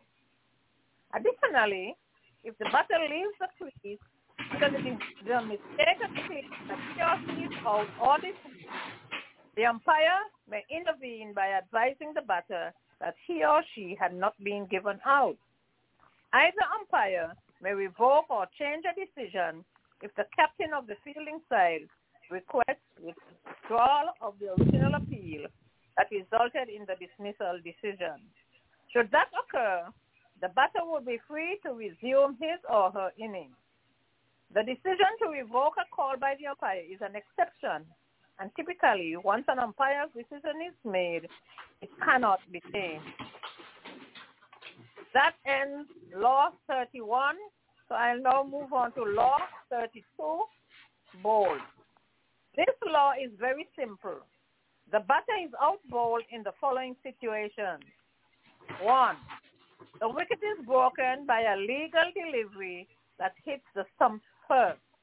A delivery that hits the batter's person, bat or dress first before hitting the stump. 3. A delivery that is kicked or pushed onto the wicket during an attempt by the batter to protect his or her wicket. And 4. A successful attempt to hit the ball which ricochets onto the stump. Note that in the situation where the ball first strikes the batter clearly in front of the wicket, and in all probability the batter would be given out leg before wicket, which is shortened LBW, if the ball continues to hit the wicket. The bold decision will be regarded as the official dismissal mode, not the LBW. And that's the end of the presentation. Thank you so much. Beautiful. Beautiful. I learned something today, if I may just slip right in. I did not know that you could appeal at the end of the over as long as the other over did not get started or timeout was called. I did not know that. That is part of the laws. And of course, if you recall, we had a situation only last week in the West Indies Australia match where the batter was clearly run out, but because no one appealed, the umpire did not give the decision out, and quite clearly it was seen on the DRS system that he was out, and it caused a little bit of a stir and, dare I say, quite controversy. But clearly this just emphasizes the law that that's probably recognized maybe for the first time in many years of cricket. So that was very, very timely. And of course, the other thing that we did not mention clearly there is that in today's modern professional cricket, the DRS system is involved, and so a decision by the umpire, once made, can be revoked, simply because the rules of this tournament would say DRS is involved in the decisions. So that's it. Thank you. Any questions from anyone? For Donna, she's answering. No questions. Okay, fine. Thank you so much, Donna, for that presentation. And we look forward. All right. You're welcome. Thank you, Donna. Thank you as well. We look forward to Murtry's presentation next Sunday. For real? Okay. Yeah. Ladies and gentlemen, at this time, yes, thank you, Dennis. Thank you, Dennis. At this point, I'd like to introduce a friend of the Cricket Show, a friend of West Indies cricket, the great Ben Manning. Good evening to you, Ben. Your friend Ivor is smiling from one corner of his mouth to the next. And we have some new panelists. Yes. Wow. Some new. So what did you do, Ben, when the West Indies won that match? Did you cartwheel twice or 3 times? Well, that's the funniest thing. It's quite embarrassing to remember because it's been I think it's 9 years now since I've been on your show. It's been a long time, but I've got lots to tell you. But I would have cartwheeled, but it's to my great shame and embarrassment that I actually missed it when it was actually happening. Because even though I passionately would have believed, no one believed me of this, but that had I known that Shamar Joseph was fit, I would have done anything to tune in. But I thought, that with that toe, it looked so bad. But I thought he was out of the match. And people would be like, oh, well, to be honest, if I'd known he was fit, I really would have believed that there was more than a chance. Because he's like he got into a genie's bottle in the 1980s and came out in 2024. He's incredible. And I think a lot of people have given up. And it's just like wonderfully heartening for everybody to see the natural talent. It's like incredible natural talent. And of course, I woke up to the incredible news, and it was funny because I'm a bit of a music, because I'm a musician. I'm a huge music fan, and it was a strange coincidence. But that very night, I'd seen a performance by a favourite singer of mine called Hugh Cornwell, who was the leader of a band called the Stranglers, my favourite band as a child. So I had a lovely night, but I was really tired, and I thought, gosh, the cricket will be on, but it's not on until 4 a.m. And because I'd had such a lovely time, I fell asleep, which was the unthinkable. And do you know what's so sad and cruel about it? I woke up exactly 4 hours later when it had just finished, about 10 minutes finished. So after all those years of telling everybody who called me a fool that I believed in the West Indies, when it really mattered, I missed it, which is really sad. It doesn't really matter. I mean, I'm sure there's people out in the West Indies who missed it too, who perhaps missed it the same way. It's kind of ironic, but it was just I've watched it endlessly since. I managed to get hold of longer highlights, and I've watched listened to the as it was live as well when it was on the radio too, and just wonderful to hear. And people might wonder who I am. Well, with my love of West Indies cricket, well, of course, as you might remember, I was coached a couple of times as a small child by West Indies, those with West Indies heritage anyway, Norman Carrons and Will Slack when I was very small, and I grew up in the West Indies area, so I always had this wonderful appreciation. But of course, as a child, West Indies were the greatest team possibly ever in history, so of course that's why I picked up my huge love of them. And in recent years, with all the last 20 years really, we've had such a dreadful time for West Indies cricket. So many exciting players coming up that seemed that never would lead anywhere. And it's just been terrific just to see this result. It's just such a shame that it's going to be 6 months before there's another test match. But I was really, really chuffed, really excited to see your invite to come on the show. So I just thought I'd drop myself in and say hello and just congratulate you on a wonderful thing to see. And yet another proof that, 10 years ago we were talking about how insane the Big Three situation is. And it's just so terrible, awful that it's still the same situation all this time later, and that this proves how crazy the system is, that there can be such talent that can still come up. Shamar Joseph, what an incredibly intelligent, shrewd young man as well to see above the IPL dollars and think of the West Indies. That's very moving. I think Tony Cozier, bless him, wherever he is, I hope he's smiling. But thanks for inviting me on, and it's great to be talking. Well, we have a long list of panelists. Hold. We have a long list of panelists. Ivor's muted. Hold. Ivor's muted. Oh, wait, Dennis, Audley. He's not. Okay. We have a long list of panelists, and we're going to bring on Ivor first, and then Ivor will introduce the other panelists. So, Ivor, come on in. Hello, Ben. How are you doing, my friend? Very good. Very, very happy to see. I won't use the word. I won't even say the words TTC. It turns. No, I won't say. But you certainly feel that West Indies cricket has got to a new chapter that's very highly significant. So I'm doing very well. I'm very happy to be talking to you at a more positive time for the West Indies development and hopefully the future. I mean, with the tour coming up in England, it's going to be fascinating to see what happens this year. So let's see if West Indies have more better times in England. So I know that in the last, when you look at even when West Indies have been doing badly, of course, the record in the West Indies against England has actually been quite good. So, so who knows what will happen this summer? Yes, well, we want to thank you for your continued support West Indies cricket. Thank you. Maybe we'll follow. Well, we have with us Mr. Dennis Heath. You're going to be meeting him for the first time. You've known Audley Watson. We have some newcomers, but we've extended the panel. We have two ladies on here as well.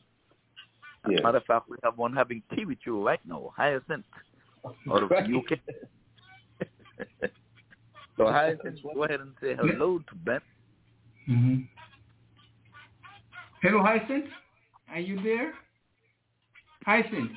Why don't you come in, Dennis? Dennis, until we reach Hyacinth. Dennis, come on in. Okay. Ben, good evening to you. And I know you're probably almost at your bedtime. I'm delighted to meet you. I'm delighted to meet you for the first time. I suspect strongly that I may have taken your spot on the cricket show because I'm one of the newest arrival to the cricket show. I might ask you, Ben, what part of London or England are you calling from? Because I have a connection to London, England, where I grew up and, went to school and so on and played a lot of cricket there too. So I'm curious to know what part of London or England you're currently in.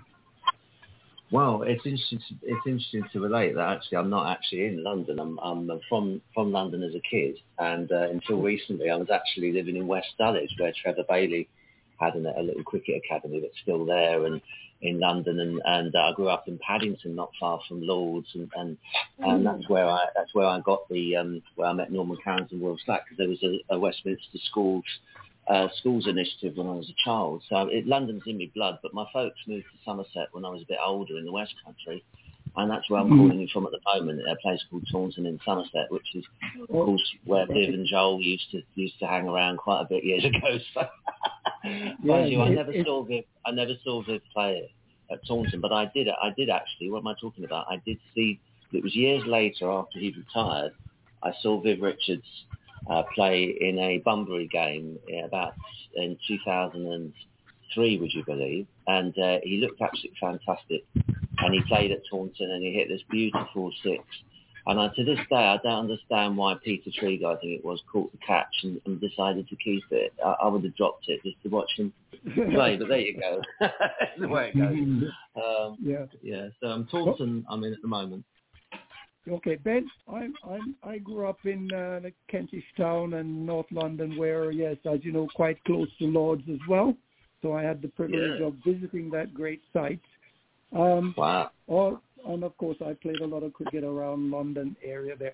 So once again, I'm very delighted to have met you on the here, and hopefully maybe the next time I'm in London, I will try to remember to drop in for a cuppa.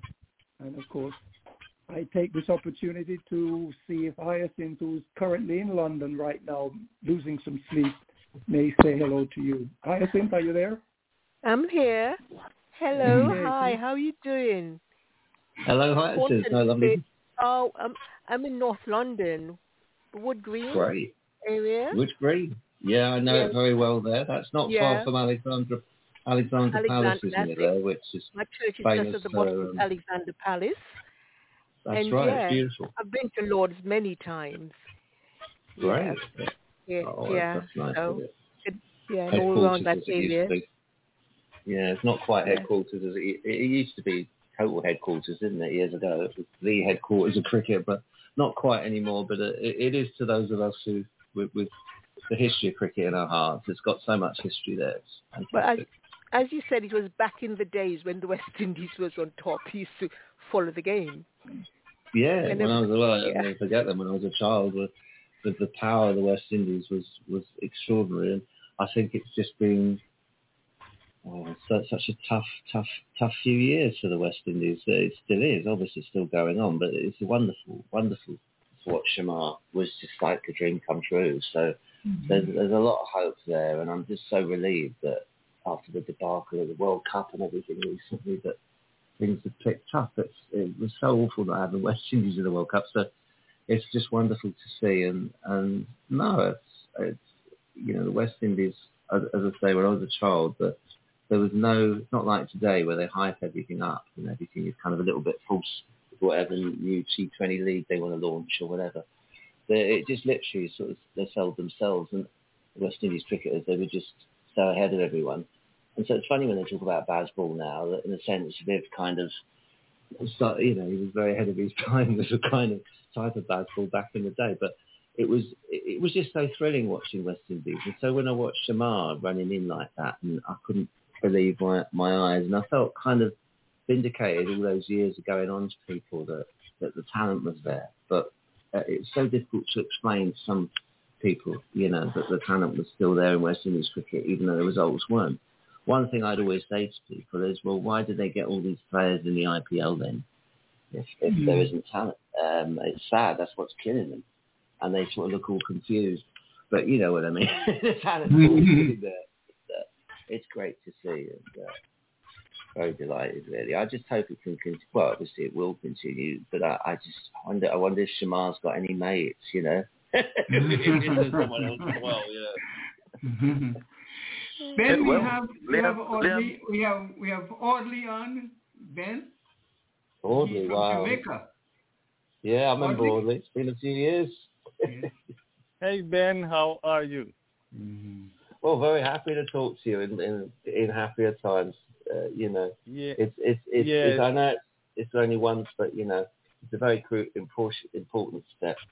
I know there've been steps forward in the past. I think this one's a bit different, and I don't think there's likely to be any back in the same way as the past. But one has to be touch wood and all that. But you honestly do feel that this chap, like, is whoever upstairs has pulled the strings up in heaven. They've done a good job. Yes. Yeah, I just want to apologize to you also, because some days after I saw after the West Indies winning that match in Australia that you posted, congratulations.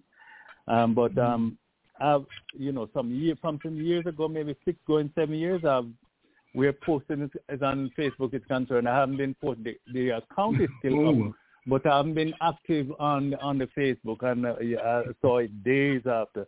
So I just want to apologize where that is concerned. But yes, so I'm happy to know that you are still in cricket, because I remember you coming to the United States and you told us, saw this beautiful lady or something, got married, and then that was the World Cricket Show. It was no more. So congratulations, my friend. Hope everything's going good. Then we have a young man by the name of Virgil Francis. He goes by the nickname 007. Virgil, why don't you say hello to Ben? Good evening, Ben. I'm talking to you from the beautiful city of Lauderhill, the first international cricket stadium in Lauderhill, Florida. And I think the last time we talked, I said, I hope you come. I don't remember. I hope you come to see a game sometime in Lauderhill, Florida. And you were also talking about Viv Richards. I had the privilege to, because like about 3 weeks ago to a month ago, they had a game here for Lawrence Rowe. 50 years since Lawrence Rowe made 300, and it had Viv Richards, Andy Roberts, Courtney Walsh, Jurel Garner, and I think was Collis King. That was here attending that ceremony for him that day. It was wonderful. So next time you want to meet Viv Richards, some of that, make sure you come down to Florida here when he's here, and you can get a wonderful time down here. Oh, wow. Well, that would be a dream come true. It's rather sad. We probably just missed each other because in the past, because in the last 10 years, I've been to Miami quite a few times, and we're back in it about 6-7 years ago. But hopefully I'll get another chance, because when I was in America, I did go across to Woodley Park in California and see various cricketers down there. I actually spotted Ricardo Powell down there one day, of all people. I don't say hello to him, but I did spot the odd ex-player from years ago. But there was Shane Watson as well. But it was like nobody. I think it was Shane Watson. Actually, it wasn't Shane Watson. It was something. It'd come back to me.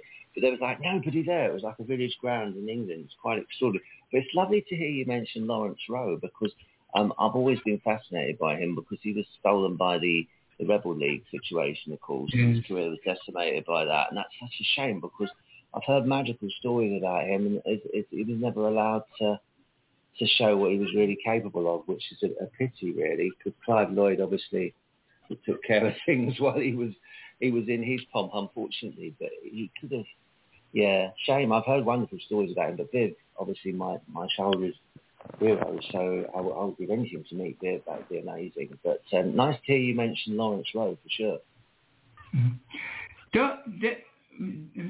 Ben, meet Donna, one of our female panelists, Donna Brown. Donna, meet.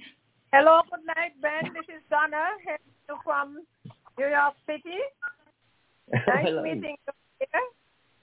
Yeah, well, lovely to connect with you. New York City, goodness me. I haven't been there for a while. And, of course, there was the Cricket Academy there, I think, was impoverished. It's been going back a few years. I think there's quite a bit of cricket in New York, isn't there? But I've never really explored properly in terms of stays for long periods. I've only ever had short visits. So, yeah, it's lovely to hear from you. You'll have to tell me more about cricket in New York.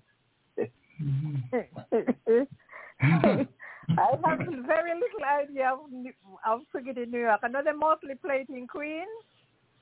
Yeah. And I am in Brooklyn. Oh, Brooklyn, goodness me. Yes. Yeah, I've been to Brooklyn once. Very famous part of New York. Yeah. Am I only? Let's go Merchants first, and then you, Ivor, and then I got another question for you too. Merchants, come on in, say hello to Ben. I'm not going to let me leave you guys out. Merchants, she has one of the best smiles in the business, Ben. So go ahead, Merchants. Yeah. Good night, Ben. This is Patrice. I'm from New York, so in Queens, and it's a pleasure meeting you here on the Cricket Show. And I think I said you haven't been here over 9 years, so I think you have to rectify that and come on more often. Yeah, so we are looking. We have his link now. We have his link now, so we'll do what we can to bring him on as often as he's available.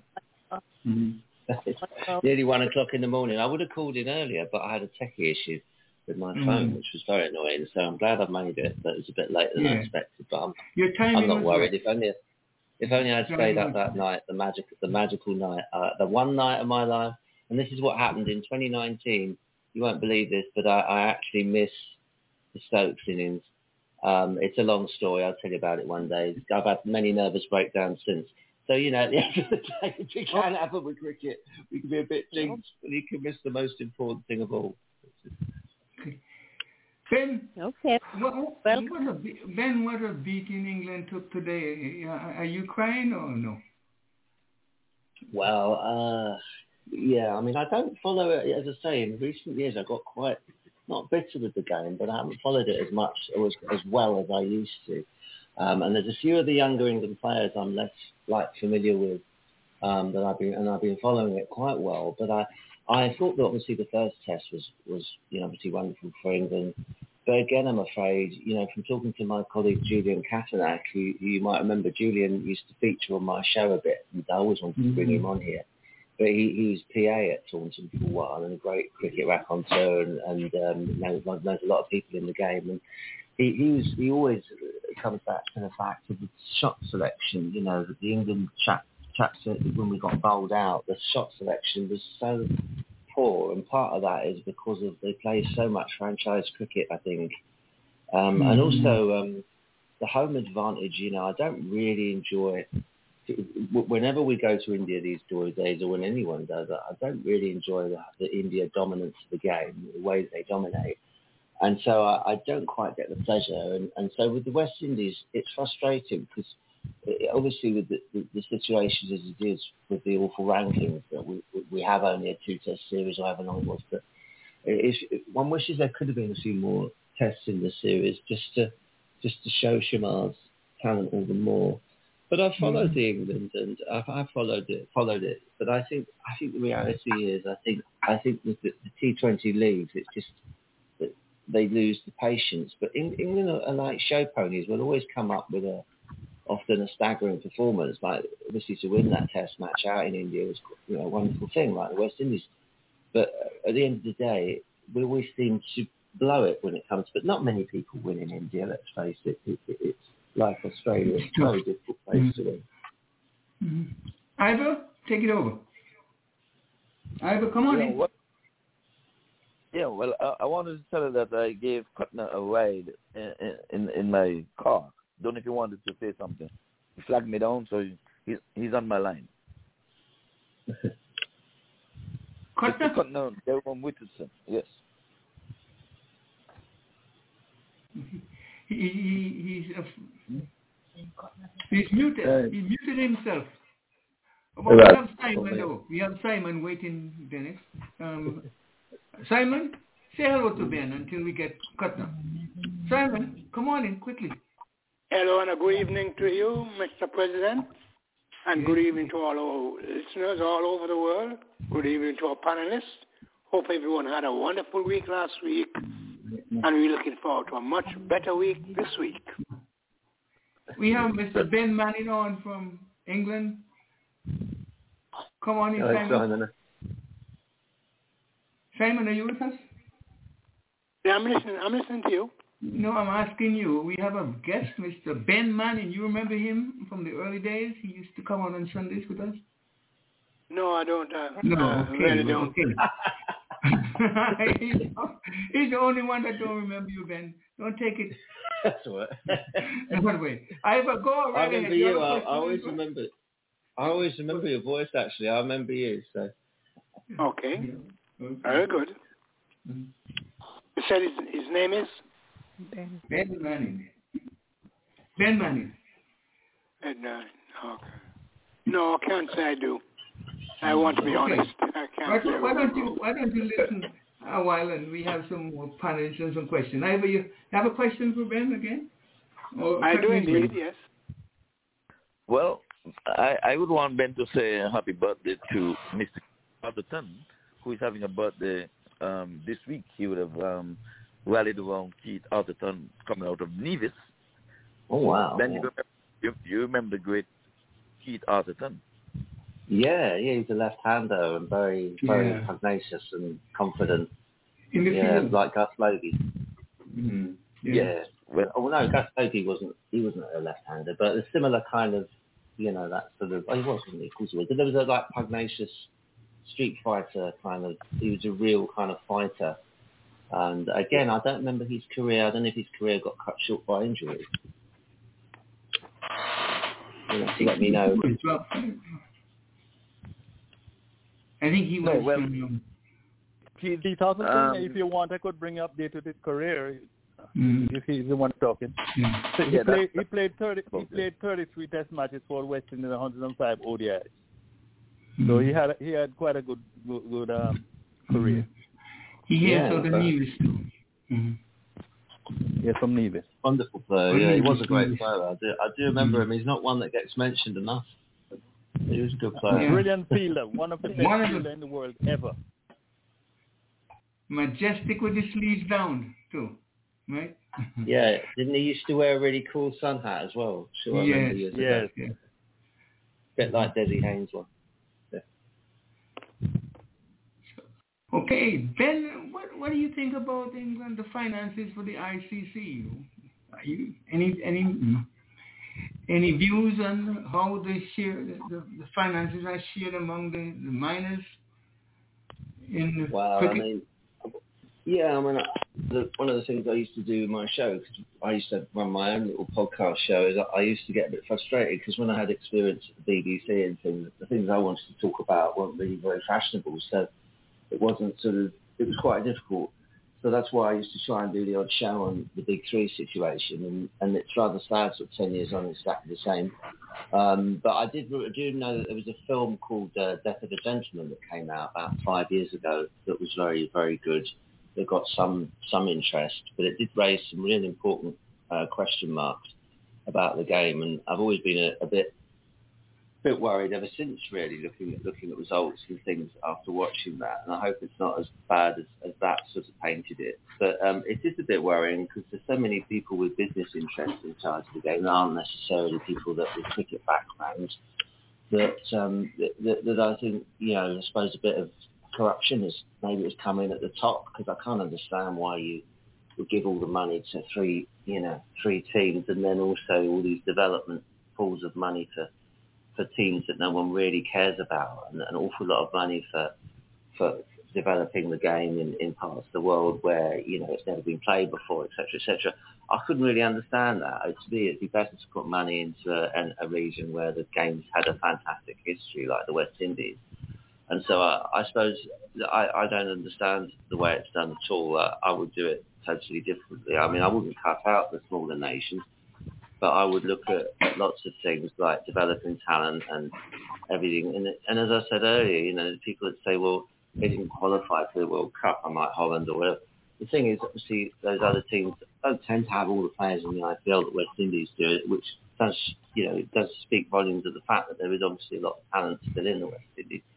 But it's just the infrastructure and the funding that you need is criminally low, and I think that's to the shame of the sport, but no one really outs it. It's been a situation now for on and off for a long time, hasn't it? And nobody really seems to get to the crux of the matter, which is really a disappointed. You always get sort of the odds, high-profile cricket person will say, the world needs a strong West Indies team, but really you need action, not talk. And I think it's a great shame that the ICC aren't more proactive with, getting involved with developing the sport again more in the West Indies, or giving more money towards the West Indies. Mm-hmm. So that is the great sadness, really. So, my just thoughts on it is that it's too elitist the way it's run. And I mean, another example was the TV rights deal in England in 2006, which after the 2005 Ashes, victory, the game was sort of sold down the river, really, to Sky. In England, which is pay-per-view television, and that's the same sort of thing where you think, well, that's just very brainless. Why would you do that? So cricket shoots itself in the foot sometimes, and I think it has with this, because everybody says, everyone wants a strong West Indies team, yet there doesn't seem to be an awful lot of help for the West Indies given here to the West Indies. So it's a bit contradictory, really, a bit patronising. I think Tony Cozier, when he was in Death of a Gentleman, I think it's rather sad that he felt that it was quite patronising. I mean, I see what he means.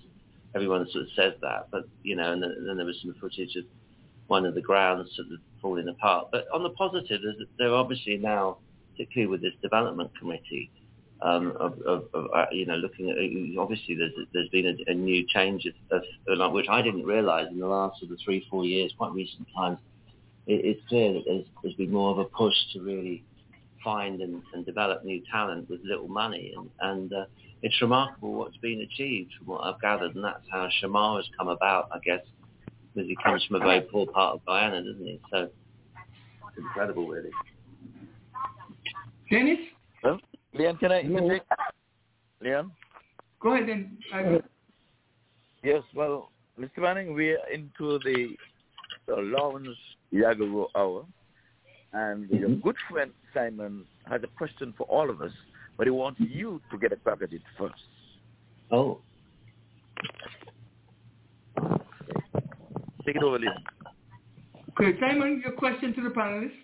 The question to the panelists tonight is, yes, I set this scenario. We are both batting, and I am the non-striker, you are the striker, and the bowler is coming in to bowl, and I'm the non-striker, and I keep running up before he bowls the ball. Does he have a recourse to tell me, do not run up? Or can the umpire tell me, do not run up before the ball is bowled? Or what is the recourse that he has? Well, I think the problem with that situation is you might find that what could happen is that you could find yourself in a mankad situation, couldn't you, where the bowler might whip the bails off. So I think what I might do as a batsman is try and put you off somehow. I don't know how I do it. Otherwise, it may be up to the umpire, because it might be that you see you'd lose your wicket for being out of your ground, you see. So one would hope that the umpire would intervene. As far as what I could do or would do, is if we're in play and the bowler's on the way in, I don't see what I can do other than kind of try and sort of gesture towards you. It's a difficult one.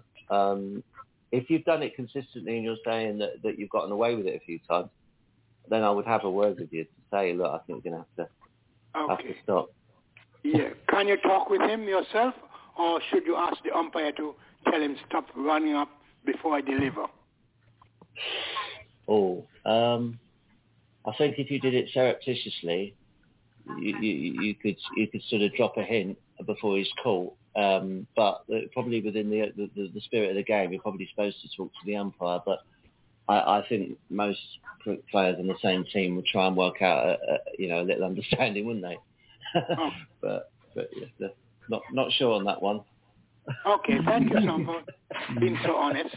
The panelists have to say about it, and anybody who wants to call in. Call, make a call for Simon. Who you want to speak? Tell us who you want to call. And I know, you know what I do? I'll run him out, man. I'll man-cut him, and ask my captain to call him back. There you go. And I'll run him out as well. I'll run him out as well because the thing have been clearly explained in more recent time because of what have been happening, and the laws or the rules have been modified. Once the bowler's arm, you have to wait until the bowler's arm reach a certain angle before you can get out your crease. So therefore, it's an unfair advantage if you try to run out anywhere from that. So the bowler have all right to run you out. So I would run him out. Okay, thank you so much. Thank you. Dennis? Yes, no, I certainly agreed with Audley's comments there. The bowler has every right to run him out. The umpire need not get involved until the run out has occurred. But of course, the umpire must be mindful of whether or not the bowler, in trying to do so, creates a no ball, which may complicate the situation. Okay. Ivor? Yes, well, it would be my time to shine. I will make sure I go to the stump microphone and speak as loud as I can and tell them, fellow, you are a cheat. And if you continue to cheat, I will dislodge the bales and run you out. All right. Dennis, can we introduce the other Australia against West Indies? Yes, the final T20 match. Yes. Yes, certainly that was. I didn't get the answer I just now. Oh, I'm sorry. Wait for 007. Come on in, 00. All right. I'm running into ball. You have 1 run to win, and the man is out of crease. Then I knock his stump off before I deliver the ball. So I mean, he have no right because that's a big advantage. So I'm not gonna do like you call him back because 1 run to win. He's a big advantage down there. So knock his stump off. Yeah. You know. Stay in the crease. He's a cheat, yeah. But you have to do what you have to do. Yep. Leon, can I ask Ben? Yeah, sure. Go ahead. Yeah. Can I ask Ben what his thoughts are on the very last Test match here that England folded like a book cover against India? He did. We talked about that before. Yeah. Yeah, we had a little chat about that. Yeah. England have a knack for playing really well and seemingly being fantastic, and then we always seem to have a match. If either the next match or the one after, where we make absolute fools of ourselves. It just seems to be the way of the England team. But it was a disappointing performance, but probably based a lot in all this bad habits from the shorter forms of the game, I assume. It's hard to say, but it was unfortunate what happened. I've got to watch the footage properly again. I haven't seen it quite as well as I would have liked, but it was what I have seen. It was once again, further proof that this franchise game, can have some, produce some very bad habits. All right, thank you there, Ben. All right, Leon asked about introduce India, where we talk about India and England. West Indies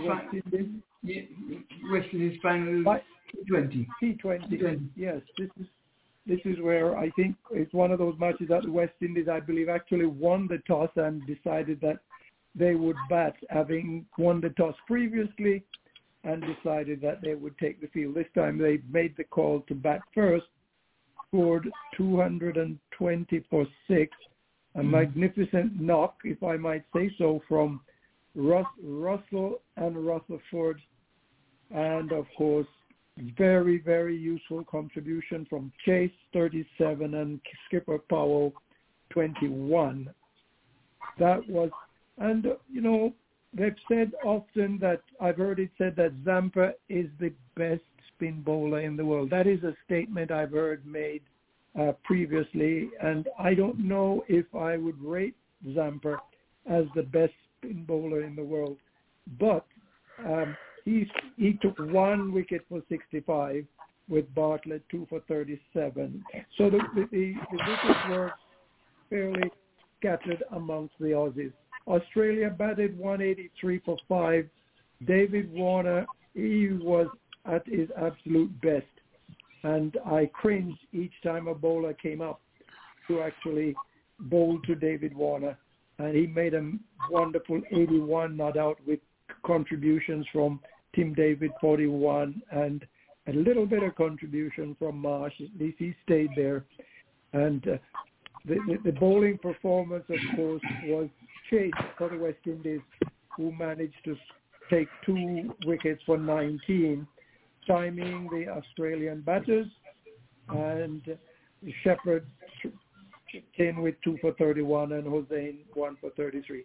The eventual end was very, very, exciting, with West Indies finally pulling it out of the hat and winning that one by 37 runs. What magnificent performance in the end, and good sticking to it. That's how it ended, and that's what I saw there. Back to you. Yeah. Mm-hmm. Ben, you want to give us your thoughts? Yeah, I saw it, and it was exciting to see. I was really pleased to see the West Indies come away with a victory in the T20, because it's very confusing that in fairly recent years, it was only 6-7 years ago, obviously with Braithwaite hitting that incredible 6 to win the World T20. There's obviously been quite a slide since, which is very, very odd. Most odd, actually. Obviously, the recent T20 results haven't been so good for the West Indies, which is really, really surprising. So it's quite interesting that the Test team have been doing a bit better, but the T20 team haven't. And when the T20 team are doing better, the Test team were. So hopefully things can come together a bit more. But I saw it. It was very impressive. I was wondering, just as an independent, later on when we're not talking about this, you might be able to tell me whatever happened to Rakeem Cornwall, because I've always wondered where he went. He was quite an unusual character because of his weight and everything, but he was wonderful fun, I thought, and his stats are quite good as well. But I did watch it. I did watch it. It's great to see a West Indies victory, and I do hope in the next World Cup coming up that that you can carry on the momentum and get the old magic back of obviously with Braithwaite only in recent years. Leon, let me just point out that Cardinal has joined us, Leon. So okay. Maybe you might want. I'll bring him in. Okay, Cardinal, remember Ben as well. Remember. I'm going to say something because I was going to ask Ben a question about stealing, batting, and bowling, but just to bring up Cornwall. But since he bring it up, and Ben, I'm telling you, I think we in the West Indies, we discriminate, and I don't even know how words to put, because everybody look on Cornwall. Cornwall can bowl, Cornwall can bat. In the T20, he will brutally beat anybody, right? And every time you talk to somebody from the Caribbean about Cornwall, the only thing they can say, he can't run, he can't run. Yes, he cannot run as fast as the rest. But I would prefer to have a person who cannot run like him and bat and bowl than to have somebody who can run fast but can't bat or can't bowl. Exactly, you understand? So I think we just discriminated against him too much for instead of for a person like that size can perform like that. I think what we should do, put our arms around him and say, look, well done, young man, because if you at that size can do that, the rest slim, trim, fit guys, as they said, should be able to do a lot better than you.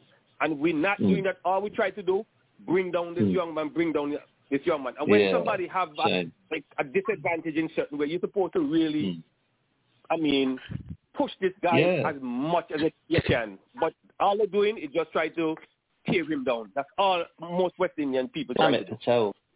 Samit Patel was badly treated for similar reasons, and it's one of those debates, isn't it? Because back in the old days, my friend Julian always says that one of the problems there's so many injuries now is because they're always in the gym and they care more about looking good and everything else rather than playing the game. And you look at if you speak to a lot of older players, they say, you remember a lot of older players, they would often, like Fred Truman, it was before my time, but he would talk about drinking and smoking and having pork pies and all this, yet they do incredible performances on the field without any dietitians or anything. Ian Botham was a terrible drinker, he somehow he hardly ever broke down for years and years. He hardly had an injury, and you know why that was? It's because he always says that contrary to popular belief, he didn't spend hours down the gym. He always used to say both that the best way to keep fit was to keep bowling. And, obviously, years ago you had people like Colin Melbourne and Eddie Hemmings, players that were fatter, that were bigger rather, that played, and had great careers. It's only today with all the age, probably similar to ageism, I suppose, people are very visual, aren't they? Everyone wants people to look, fantastic. At the end of the day, it doesn't matter how you look, it's if you come up with the goods. And he does, I've always been impressed by him. So I really hope he gets back in the team and stands another, chance of playing again. Because it's just, as you say, it's rather tragic if he's denied when he does seem quite a consistent sort of performer from what I remember. But I don't know how long it's been since he's played for the West Indies. So you'll have to fill me in on that. Yesterday, Ben, he got 6 for 61 and made 54 against Guyana. Yeah, Guyana to win. Oh, but right. we have Cardinal. We have Cardinal on the line. And wait, he crossed the 3,000. He crossed the 3,000 mark. He reached 3,000 runs in first class game also. Oh, but what about for the West Indies though? What did he do last? No, he's been. No matter how much he performed, let me put it this way. Before we bring on Cardinal, when they was going to Australia, I think it was last year or something like that, he was selected in the team. He get a call, he was selected, asked him if he's available, yes. And the next day when they announced the team, his name was not on the list, and nobody can give no explanation why they do it.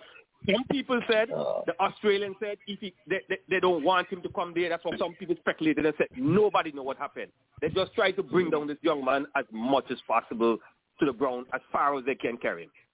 And he's performing. He's getting wickets and he's making runs. Oh, that's discrimination, isn't it?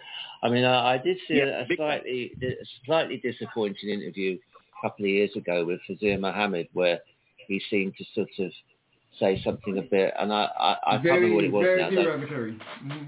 Yeah, and I thought it was very insensitive. But yeah, I mean, we all make mistakes, but it's sad to see.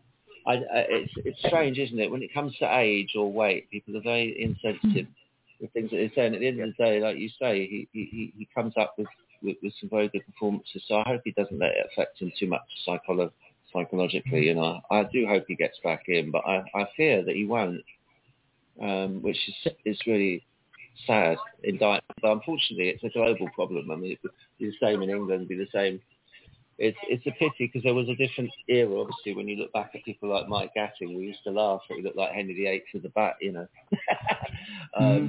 But, you know, again, you know, he had a great record. So it's only really happened in the last sort of, when they've been doing all this fitness crazy stuff that, as I say, can actually cause injuries. You'll often get very fit-looking players and they break down all the time because they're overtraining. So, sorry, I heard you mention his record. I heard you mention his record right now. He has so far played 10 Test matches for the West Indies. In bowling, he has taken 35 wickets, best being 7 for 75.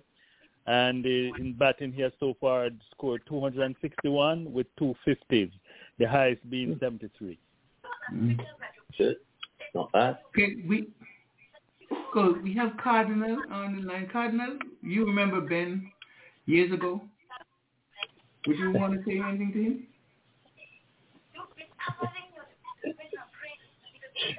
Cardinal, are you with us?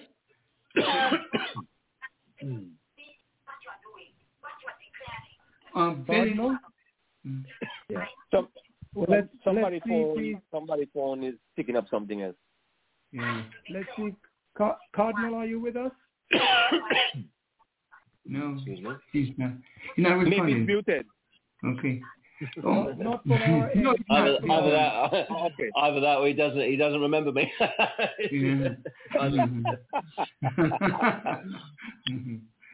All right. Well, okay.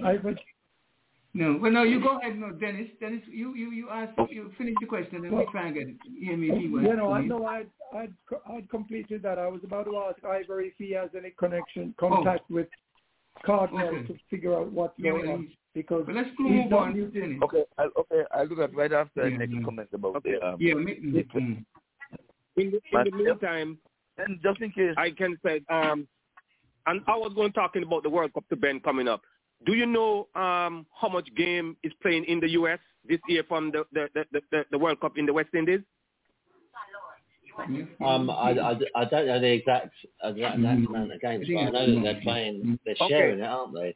Florida. Yeah, let me tell you. In my area, Lauderhill, they're playing four games, and in Dallas they play 4 games. Yeah, in Lauderhill. In Dallas they're playing. They play 1, 2, 3. I think 3 games. And in New York get 8 games. Really? I didn't know that. Yeah. Really? I thought it was Florida in the West. No, no, it's in the West Indies, but this is the game that we get. And listen to this. The World Cup, the most watched game in the world is going to play in New York. That's between Pakistan and India. Wow. That is exciting. I wish I was back in America now. What a shame. I'll have to go back. I'll have to go back. The game's picking up. You know, when I was out in Woodley Park, I used to think, goodness, I wonder if it's going to pick up out here, but which was only 4 or 5 years ago. But yeah, I'll have to get back out there, and I'd love to go to I know there's a lot of cricket in Texas of all places now. There's a cricket centre, isn't there? They've got big ground. I didn't know that they were having matches in Dallas. That's exciting. Yeah. And here is also the game. They wanted to build a stadium in Van Cortlandt Park, and everybody up there was kicking up. They didn't want it there. So the mayor of Long Island take up the challenge. So they are going to build it in Long Island. Wow. And you know the Van Cortlandt area is going to regret they ever make that mistake.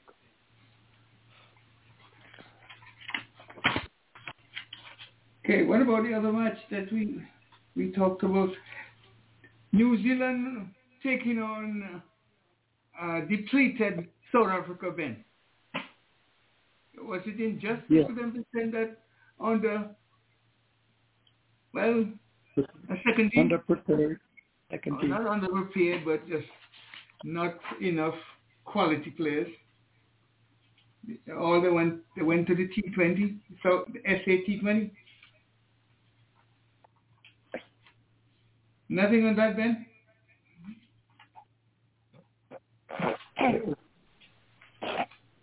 Ben has dropped, unfortunately, Leon. Oh, he has dropped. Oh, that's right, he's dropped. Okay, why don't you pick up your comments and then on South Africa versus New Zealand. Mm. Yeah, well, that was the match, as you pointed out, where South Africa, because of the financial, economic situation, decided to send their second team to New Zealand. Although they had asked New Zealand to postpone, New Zealand said no, and I suppose New Zealand probably had their eyes and ears and, of course, their pocketbook trained on the fact that you need those points in order to qualify for the World Cup tournament next time around. So they said no, and they took advantage of the situation to decimate South Africa. Well, they played two matches. They played two test matches, and they lost both, one by 281 runs and one by 7 wickets. Wasn't that bad, but the competition was not there for New Zealand. Anyone wants to comment on that? Audley? No, I like to comment on thing because. Go ahead. Mm-hmm. But first of all, Cardinal is in a position where it's not going to be up to broadcast standard, so he was not home to listen. So he's on his phone listening. So he apologized for that. But he did say he remember Ben Manning, so he's just listening. But I wanted Ben to hear this, but I'm sorry he's gone. But I'll say it anyway. He's dropped. Mm-hmm. Right, but I'll say it anyway. This forum is responsible for the winnings of the last 2020 match by virtually picking and changing the team. There was hope for us when we left out hope. Remember last week we picked the team and we all unanimously left out hope. Unanimously brought in Chase, remember? Yeah. And I even said Mayers to come in. And you said Chase. Mm-hmm. Exactly. So I want to let him know that they are listening. And if they would have listened before, Sammy would have spoken with us. I think we would have won it maybe 2-1 instead of 1-2. Mm-hmm. So I wanted to get that portion in. But I hope we get a chance to speak about the DRS in the matches between why don't you bring it up, Ivor? Go ahead, bring it up while we find out. Okay. Mm-hmm. Because you remember I say it all the time, this DRS and these measurements and all this kind of stuff here, I do not trust it. And this umpire call, I think Virgil said it a couple of weeks ago too, it has got to go. That umpire's call has no business in cricket. If you're out, you're out. You're out.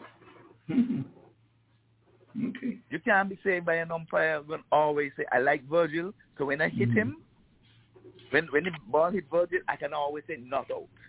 And then when the ball hit me, the same ball that Virgil got not out for, I am going to be out and mess up my record.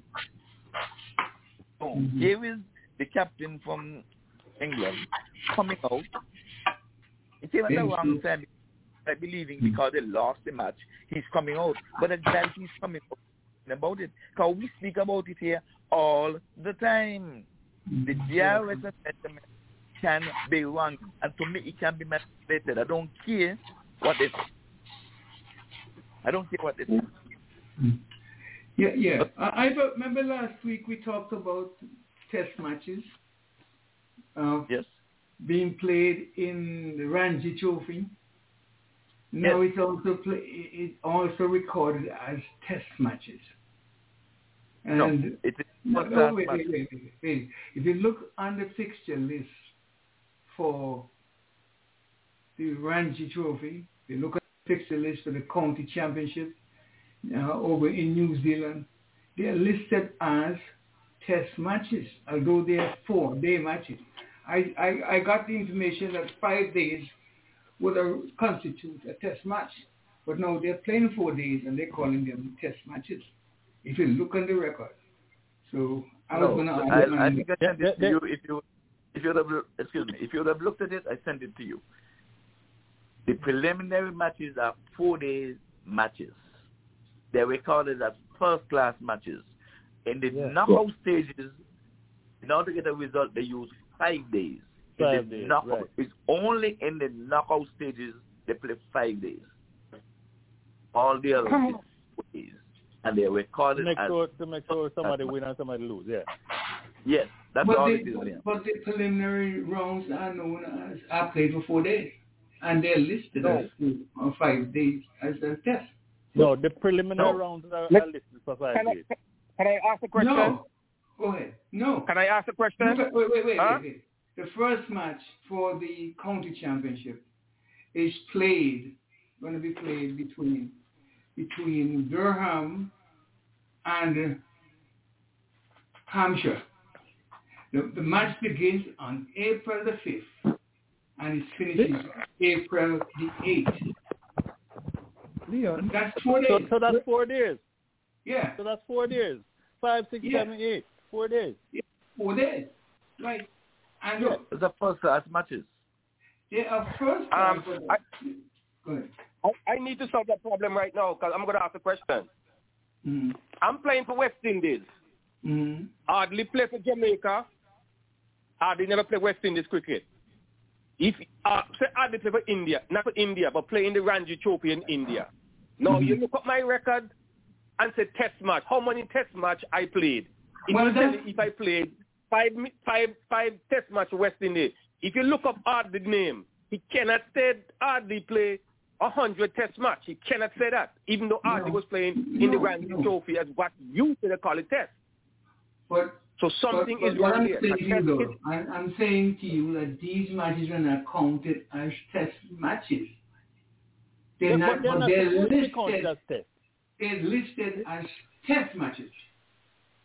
I know that. Some type of zero. Well, pull up the records on the ICC. So Ben is saying he's back. Ben is saying he's back. Okay. Ben is back, and why don't you bring back Ben? Okay. Let me see. I had some sort of techie issue. Okay, Ben. Thanks. Did you get a bouncer or a Yorker? We have a bouncer here for you, Ben. The county can you hear okay? You can hear me. Yeah. Are you hearing us?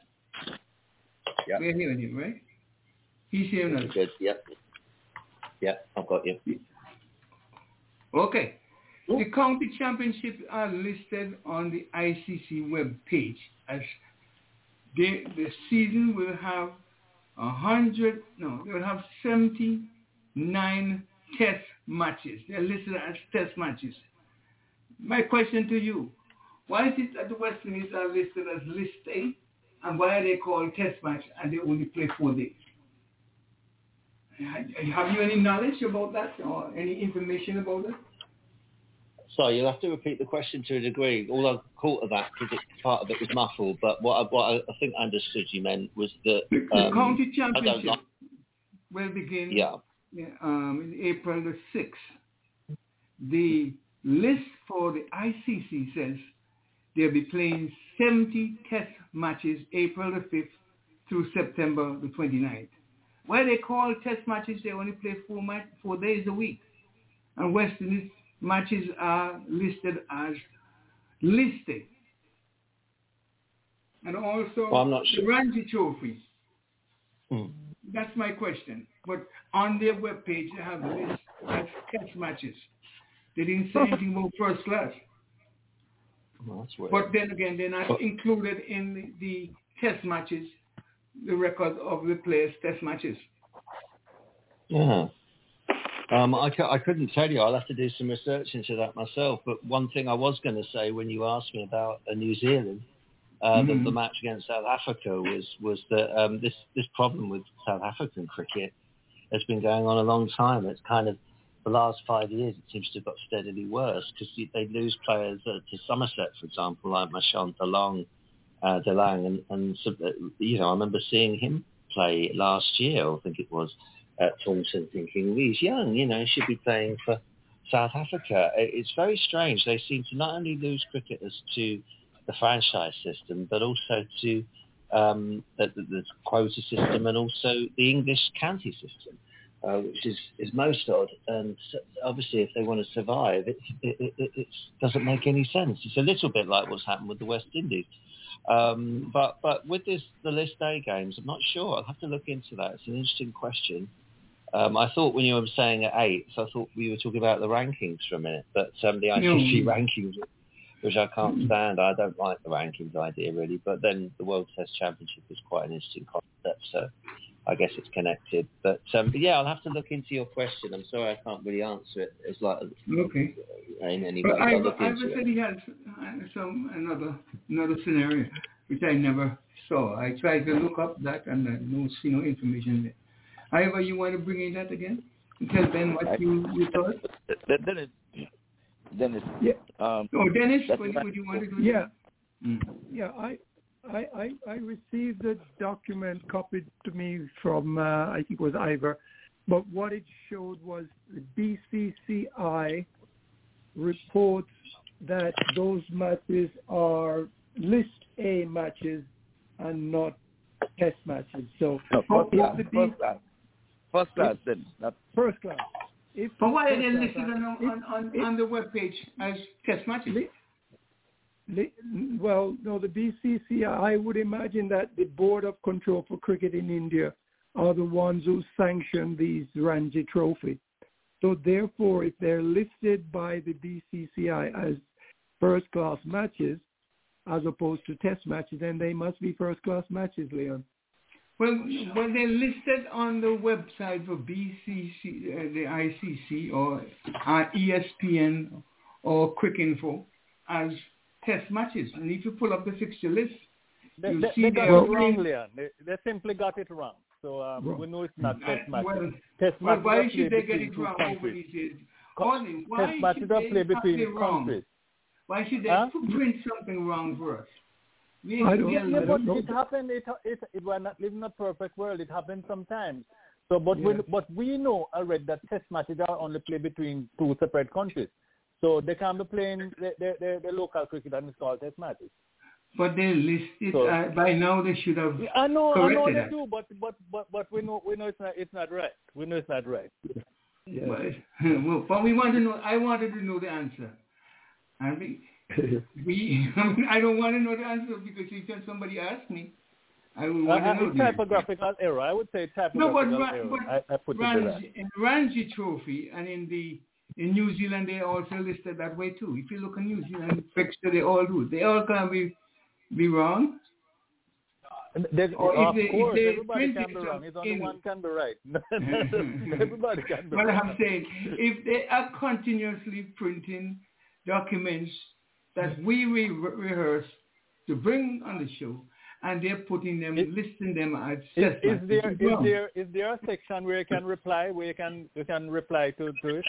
Because I remember looking up the articles when they had they list the number of triple centuries in Test cricket, and when I looked at it, they totally omitted Chris Gayle 333. So there was a section where I could comment. So I did that.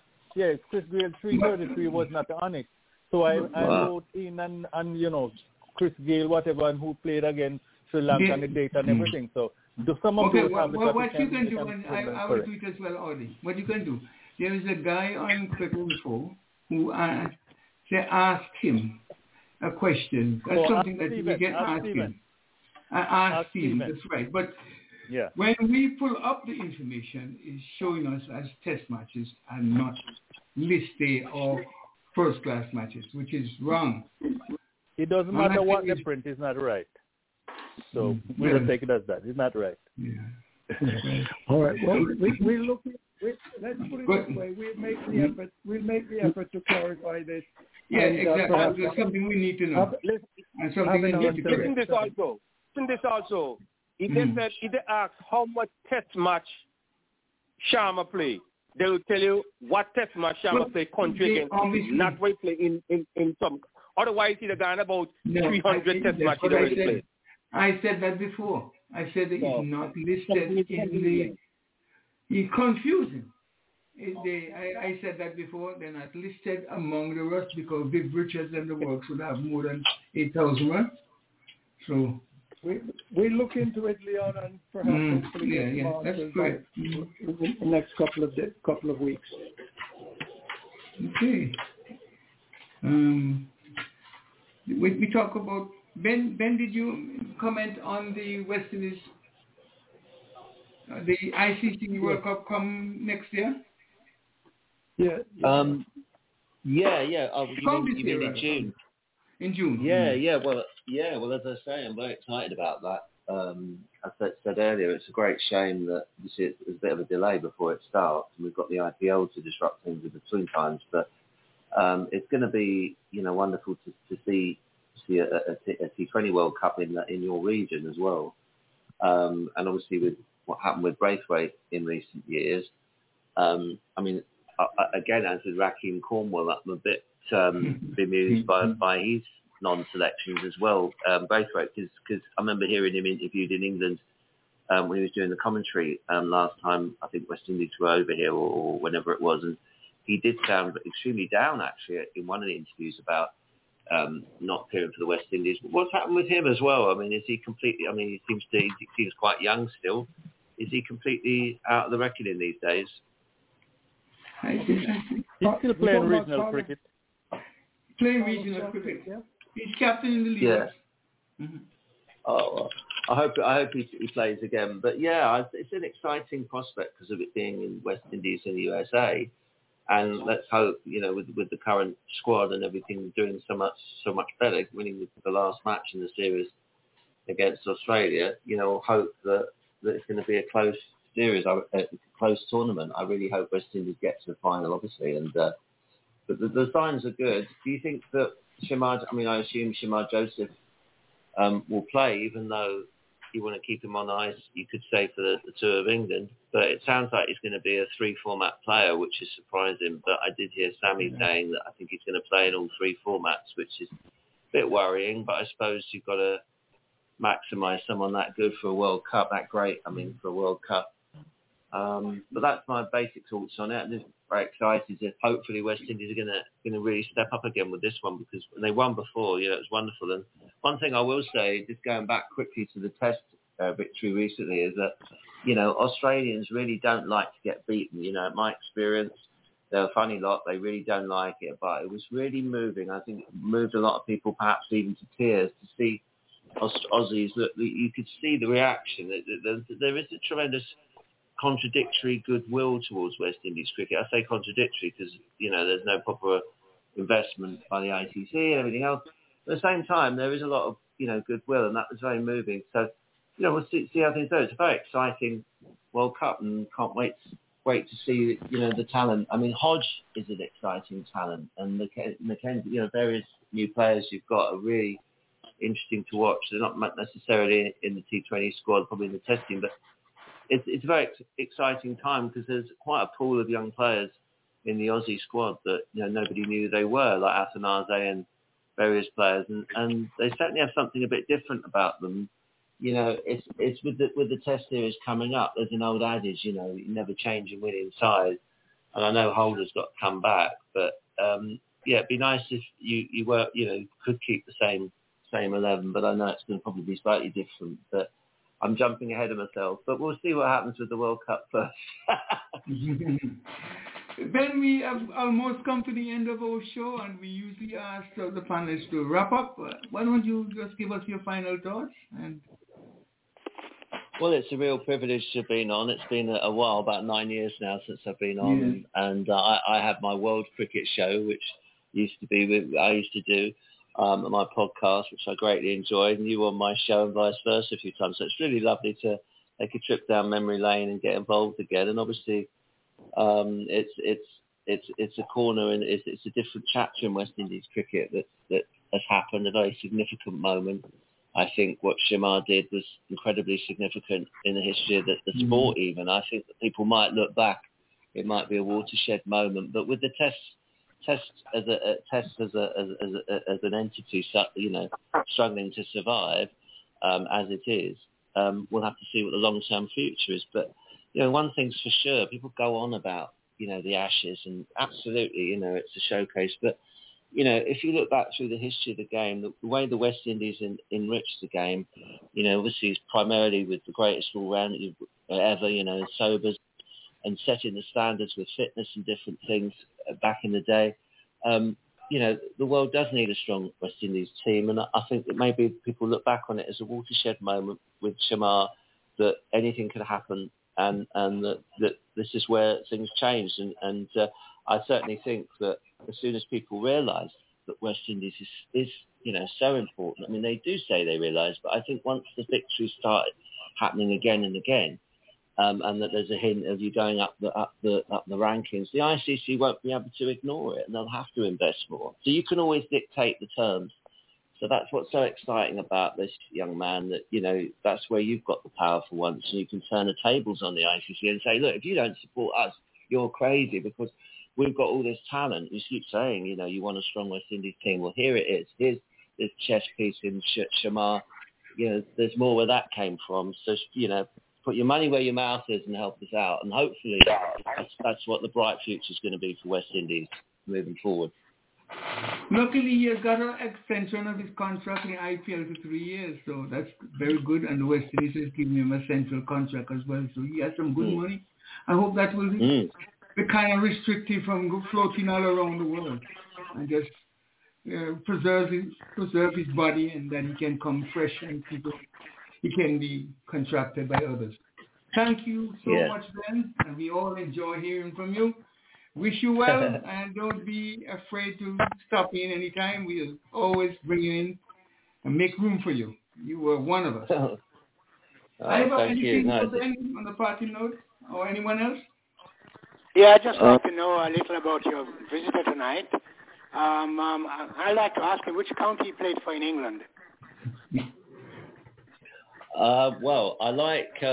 It's a difficult one for me to answer, actually, because just as with my split loyalties with England and the West Indies as my favourite sort of team from outside. It's a bit like that with county cricket too, because I grew up in London, so there's part of me wants to support Surrey, because Surrey was so exciting when I was growing up. But I have to support Somerset, really, because I spent a lot of time in Somerset, and with the history of the club and the connection with the West Indies, even though it went a bit strange, at the end of the day, it's still a very important club.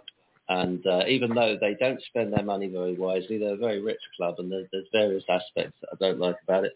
I still would put my loyalties with Somerset. Very nice. Thank you so much. Yeah, because I lived quite a long time in England. I lived in Wembley, a club in Wembley. I wasn't good enough to play for Middlesex, but I played for a club in Wembley in Middlesex. Wow. But I didn't play for Middlesex County. Probably if probably younger, probably I'd had a chance, but I didn't. But I enjoyed the time living in England. It was a great country. That's where I call home. And so that's why I wanted to know which county you played for. Because my favorite county was Middlesex. Time is enough. Gentlemen, I was just going to... Go ahead. Go ahead, Ben. Middlesex was another thing. Again, I split loyalties a bit. Middlesex probably were more my team, but Surrey were always, across the river, were always more appealing, because they had Alex Stewart and all these, Mark Ramprakash and all these exciting players. But I guess I'd have to settle with Somerset now. But Middlesex also great team. Yes. Thank you so much. I mean, I grew up in Harrow Road, which is right by Wembley, so it's natural for me to feel some loyalties. I got you. Thanks so much for your answer. Thanks. Hyacinth, come on in. Thank you. She's from London. Hyacinth, your final thoughts, especially for Ben. Hyacinth, are you with us? I think she's gone to tea. She's gone to tea. Yes, no. I think what about you, Donna? Donna, come on in, Donna. I would just like... I'll see you guys. Oh, yeah. Thank you, Donna. Merchant? Breaking up. Merchant? Yes. Your final thoughts, especially to Ben. Beautiful show. Thanks, Ben, for coming in, gracing our presence. Come back again. And to everyone, have a good week and a productive week. God bless. Amen. Virgil, 07, final thoughts to Ben and you. Yeah, Ben, was nice having you back from all those years. And don't make it that long again. And I hope the next time you're in Florida, you come to the beautiful city of Lauderhill and watch a cricket game at the most beautiful stadium that we have here. Thank you. Oh, yeah. Well, I'm looking forward to hearing from you again. Each and every one of you, good night, and we'll talk again next week. Ivor, good night. Yes, Ivor? and yes, I'm here. Yeah, final thoughts. Yeah, well, just before I talk about the President's Day, I want to tip my hat to Mr. Ashwin. I know he's up in age. That guy have over 500 wickets, and he has bowled over 250 left-handers with that off-spin going across them. That should be noted. So, and I give it to him now. This is a guy whose mother got sick, left, and came back to do duties, national duties, for his country. I want everybody to understand what was that in this cricket when we were not loyal to our cricket team. Ashwin came back after his mother got ill to finish up a match. As David Joseph did it, his mother died and he played cricket for West Indies. Big thing. You have to know those things. Know them. Gentlemen, tomorrow is a holiday, so if you're going to burn the bird, make sure you don't burn up the bird. Enjoy the rest of the week. Nice. Yeah, man. Thank you. Thank you so much. Nice to meet the company again. Thank you. Thanks for having me on. Okay. Orderly? Yes, just want to say it's good to have Ben around again, a breath of fresh air for a very, very, very long time. And I'm not going to even say, but I know he's not going to stay away this long on the next occasion. All right. So, first I'm able to also say, hey, congratulations to West Indies and winning, getting a consolation win, but nevertheless, seemed as if we were going down, but they came back and put up a healthy 220, and we won. So that was very good for the West Indies. Otherwise, look, the week is coming. Tomorrow is President's Day. Have a wonderful President's Day. And for the week as we go, a thought for the day, for the week. Don't go about and worry yourself about stuff, because here's the thought, that unknown author. Blessed is the person who is too busy to worry in the day and is too sleepy to worry at night. Go with that attitude. God bless you. See you next week. God bless you. Dennis, final thoughts? Okay, Leon, thank you. The most awesomest show on the radio on Saturday mornings, yes, you guessed it, you will be inspired when you tune in to the Saturday morning entertainment hour on the Caribbean Global Voices at www.blogtalkradio.com/Caribbean Global Voices. 1-563-999-3693. That's Saturday morning, 9 a.m. to 12 noon, Caribbean Global Voices, for the most awesomest show on radio on a Saturday morning. It's been wonderful meeting you, Ben, and look forward to having you back again. Hopefully you will have a pleasant rest of the night and not too many nightmares, because most of your sleeping hours have gone. Thank you. See you again. Back to you, Leon. Nearly 2 a.m. here, but it's been worth it. Nearly 2 a.m. here, but... Did we miss anyone, Virgil? Did we miss you, Virgil? Nope. Okay. No, I'm already given. Yeah. Go ahead. Talk to me. No, I'm already gone. You're already gone? And then anybody else? We had everybody. That's the important thing. We did have a wonderful show. And just want to thank Ben again. And let him know that he will be available to bring in every week if he's available. To be with us. I'll try and bring my friend Julian Katanak on as well. He was on a few of my old shows. If anyone looks up my old archive, World Cricket Show, you'll find a few of him on there. He's great fun, so it'd be lovely to get him involved one week as well. I think you'll find him very informative and quite funny as well. He's a great guy. But lovely to be asked. it's a shame it's been so long, but it's wonderful to be back on, and it's just wonderfully exciting. Here's a song for one of your greatest. Then just before the song, I want Ben to. I don't know if Ben heard it, but Ben, we have two of our stalwarts here who've been nominated to be into the Hall of Fame in October 5th. So if you're in the area, you're very welcome to see all these great happenings over there in Connecticut from October. That's Mr. Leon Francis and Dennis Heath. They've been inducted into the Hall of Fame. So it'd be nice if you can see them accept their yes.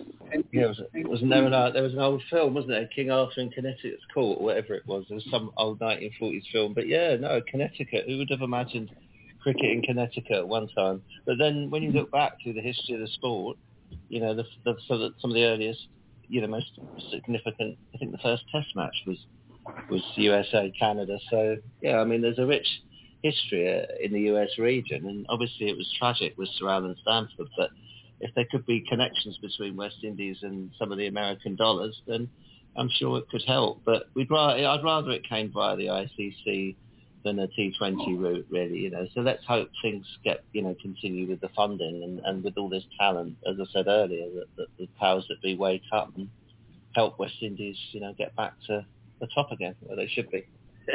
One thing, Ben. Did you get a $2 Sir Viv Richards on $2? He's put his name, his picture, his idol is on the $2 bill. Sir Viv. Oh no, I didn't hear about that. Virgil, how could you? Why didn't you tell Ben? Virgil. Anyway, hear a song that Virgin likes, and we're gonna go out with this song. I didn't hear that. No, a $2 bill for Sir Viv. Did you get one? Oh, yeah, I have my $2 bill signed. Yeah, okay. I have my. Not only did he get one, but he got it signed. Yeah, I haven't gotten mine signed yet. Ben, listen to this.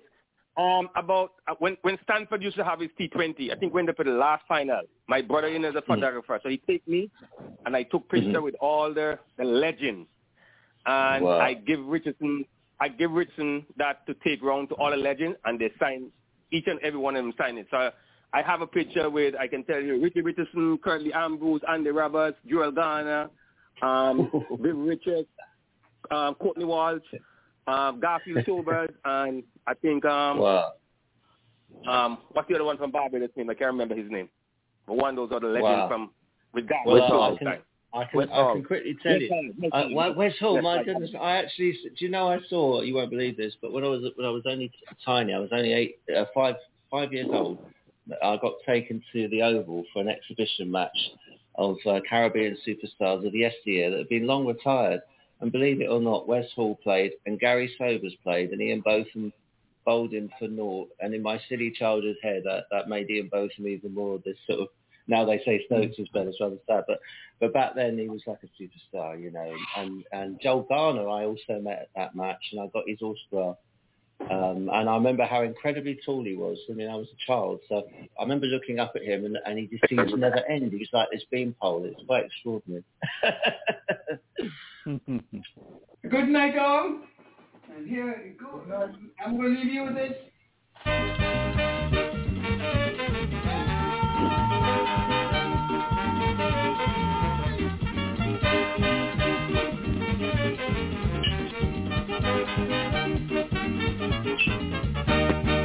Viv is the name, cricket is the game. Brother, I don't know how he could play cricket so, but his batting, bowling, feeling, catching is breathtaking. Sometimes I just wonder if he's a next lovers in the making.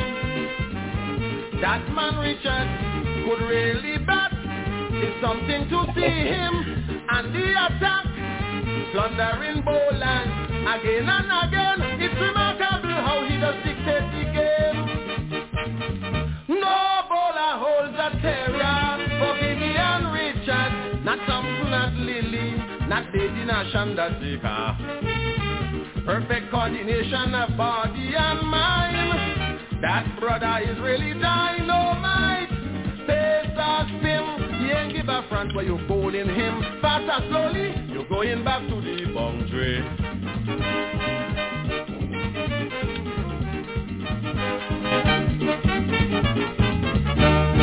When the bowling tight, if you see the man, he has a defense, no bowler can penetrate. Yet still he can score his runs as freely as he will. He could beat the tightest field with sheer technical skill. When that man drives you, he scotch the deal and leave the mid-on standing still. His breathless leg cut right off the stump. So many times that left commentators down. No bowler holds a terror for Vivian Richards, not Thompson, not Lily, not Baby, not Shanda Seeker. Perfect coordination of body and mind. That brother is really dynamite. Pace or spin, he don't give a front for you bowling him. Fast or slowly, you're going back to the boundary.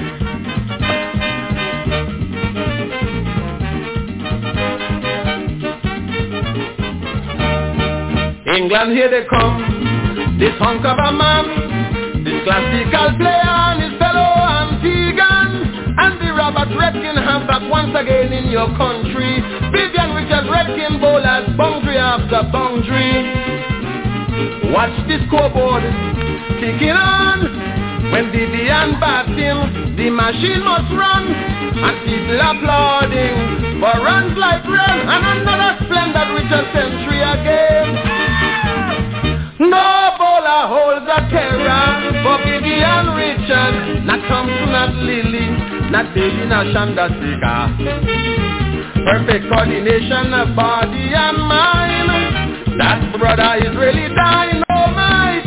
Pace or spin, he don't give a front where you're bowling him. Fast or slowly, you're going back to the boundary and the...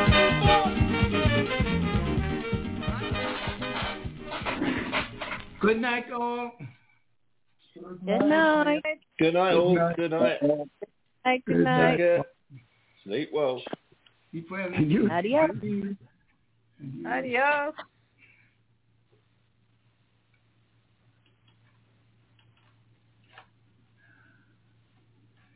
Gonna take them out one by one.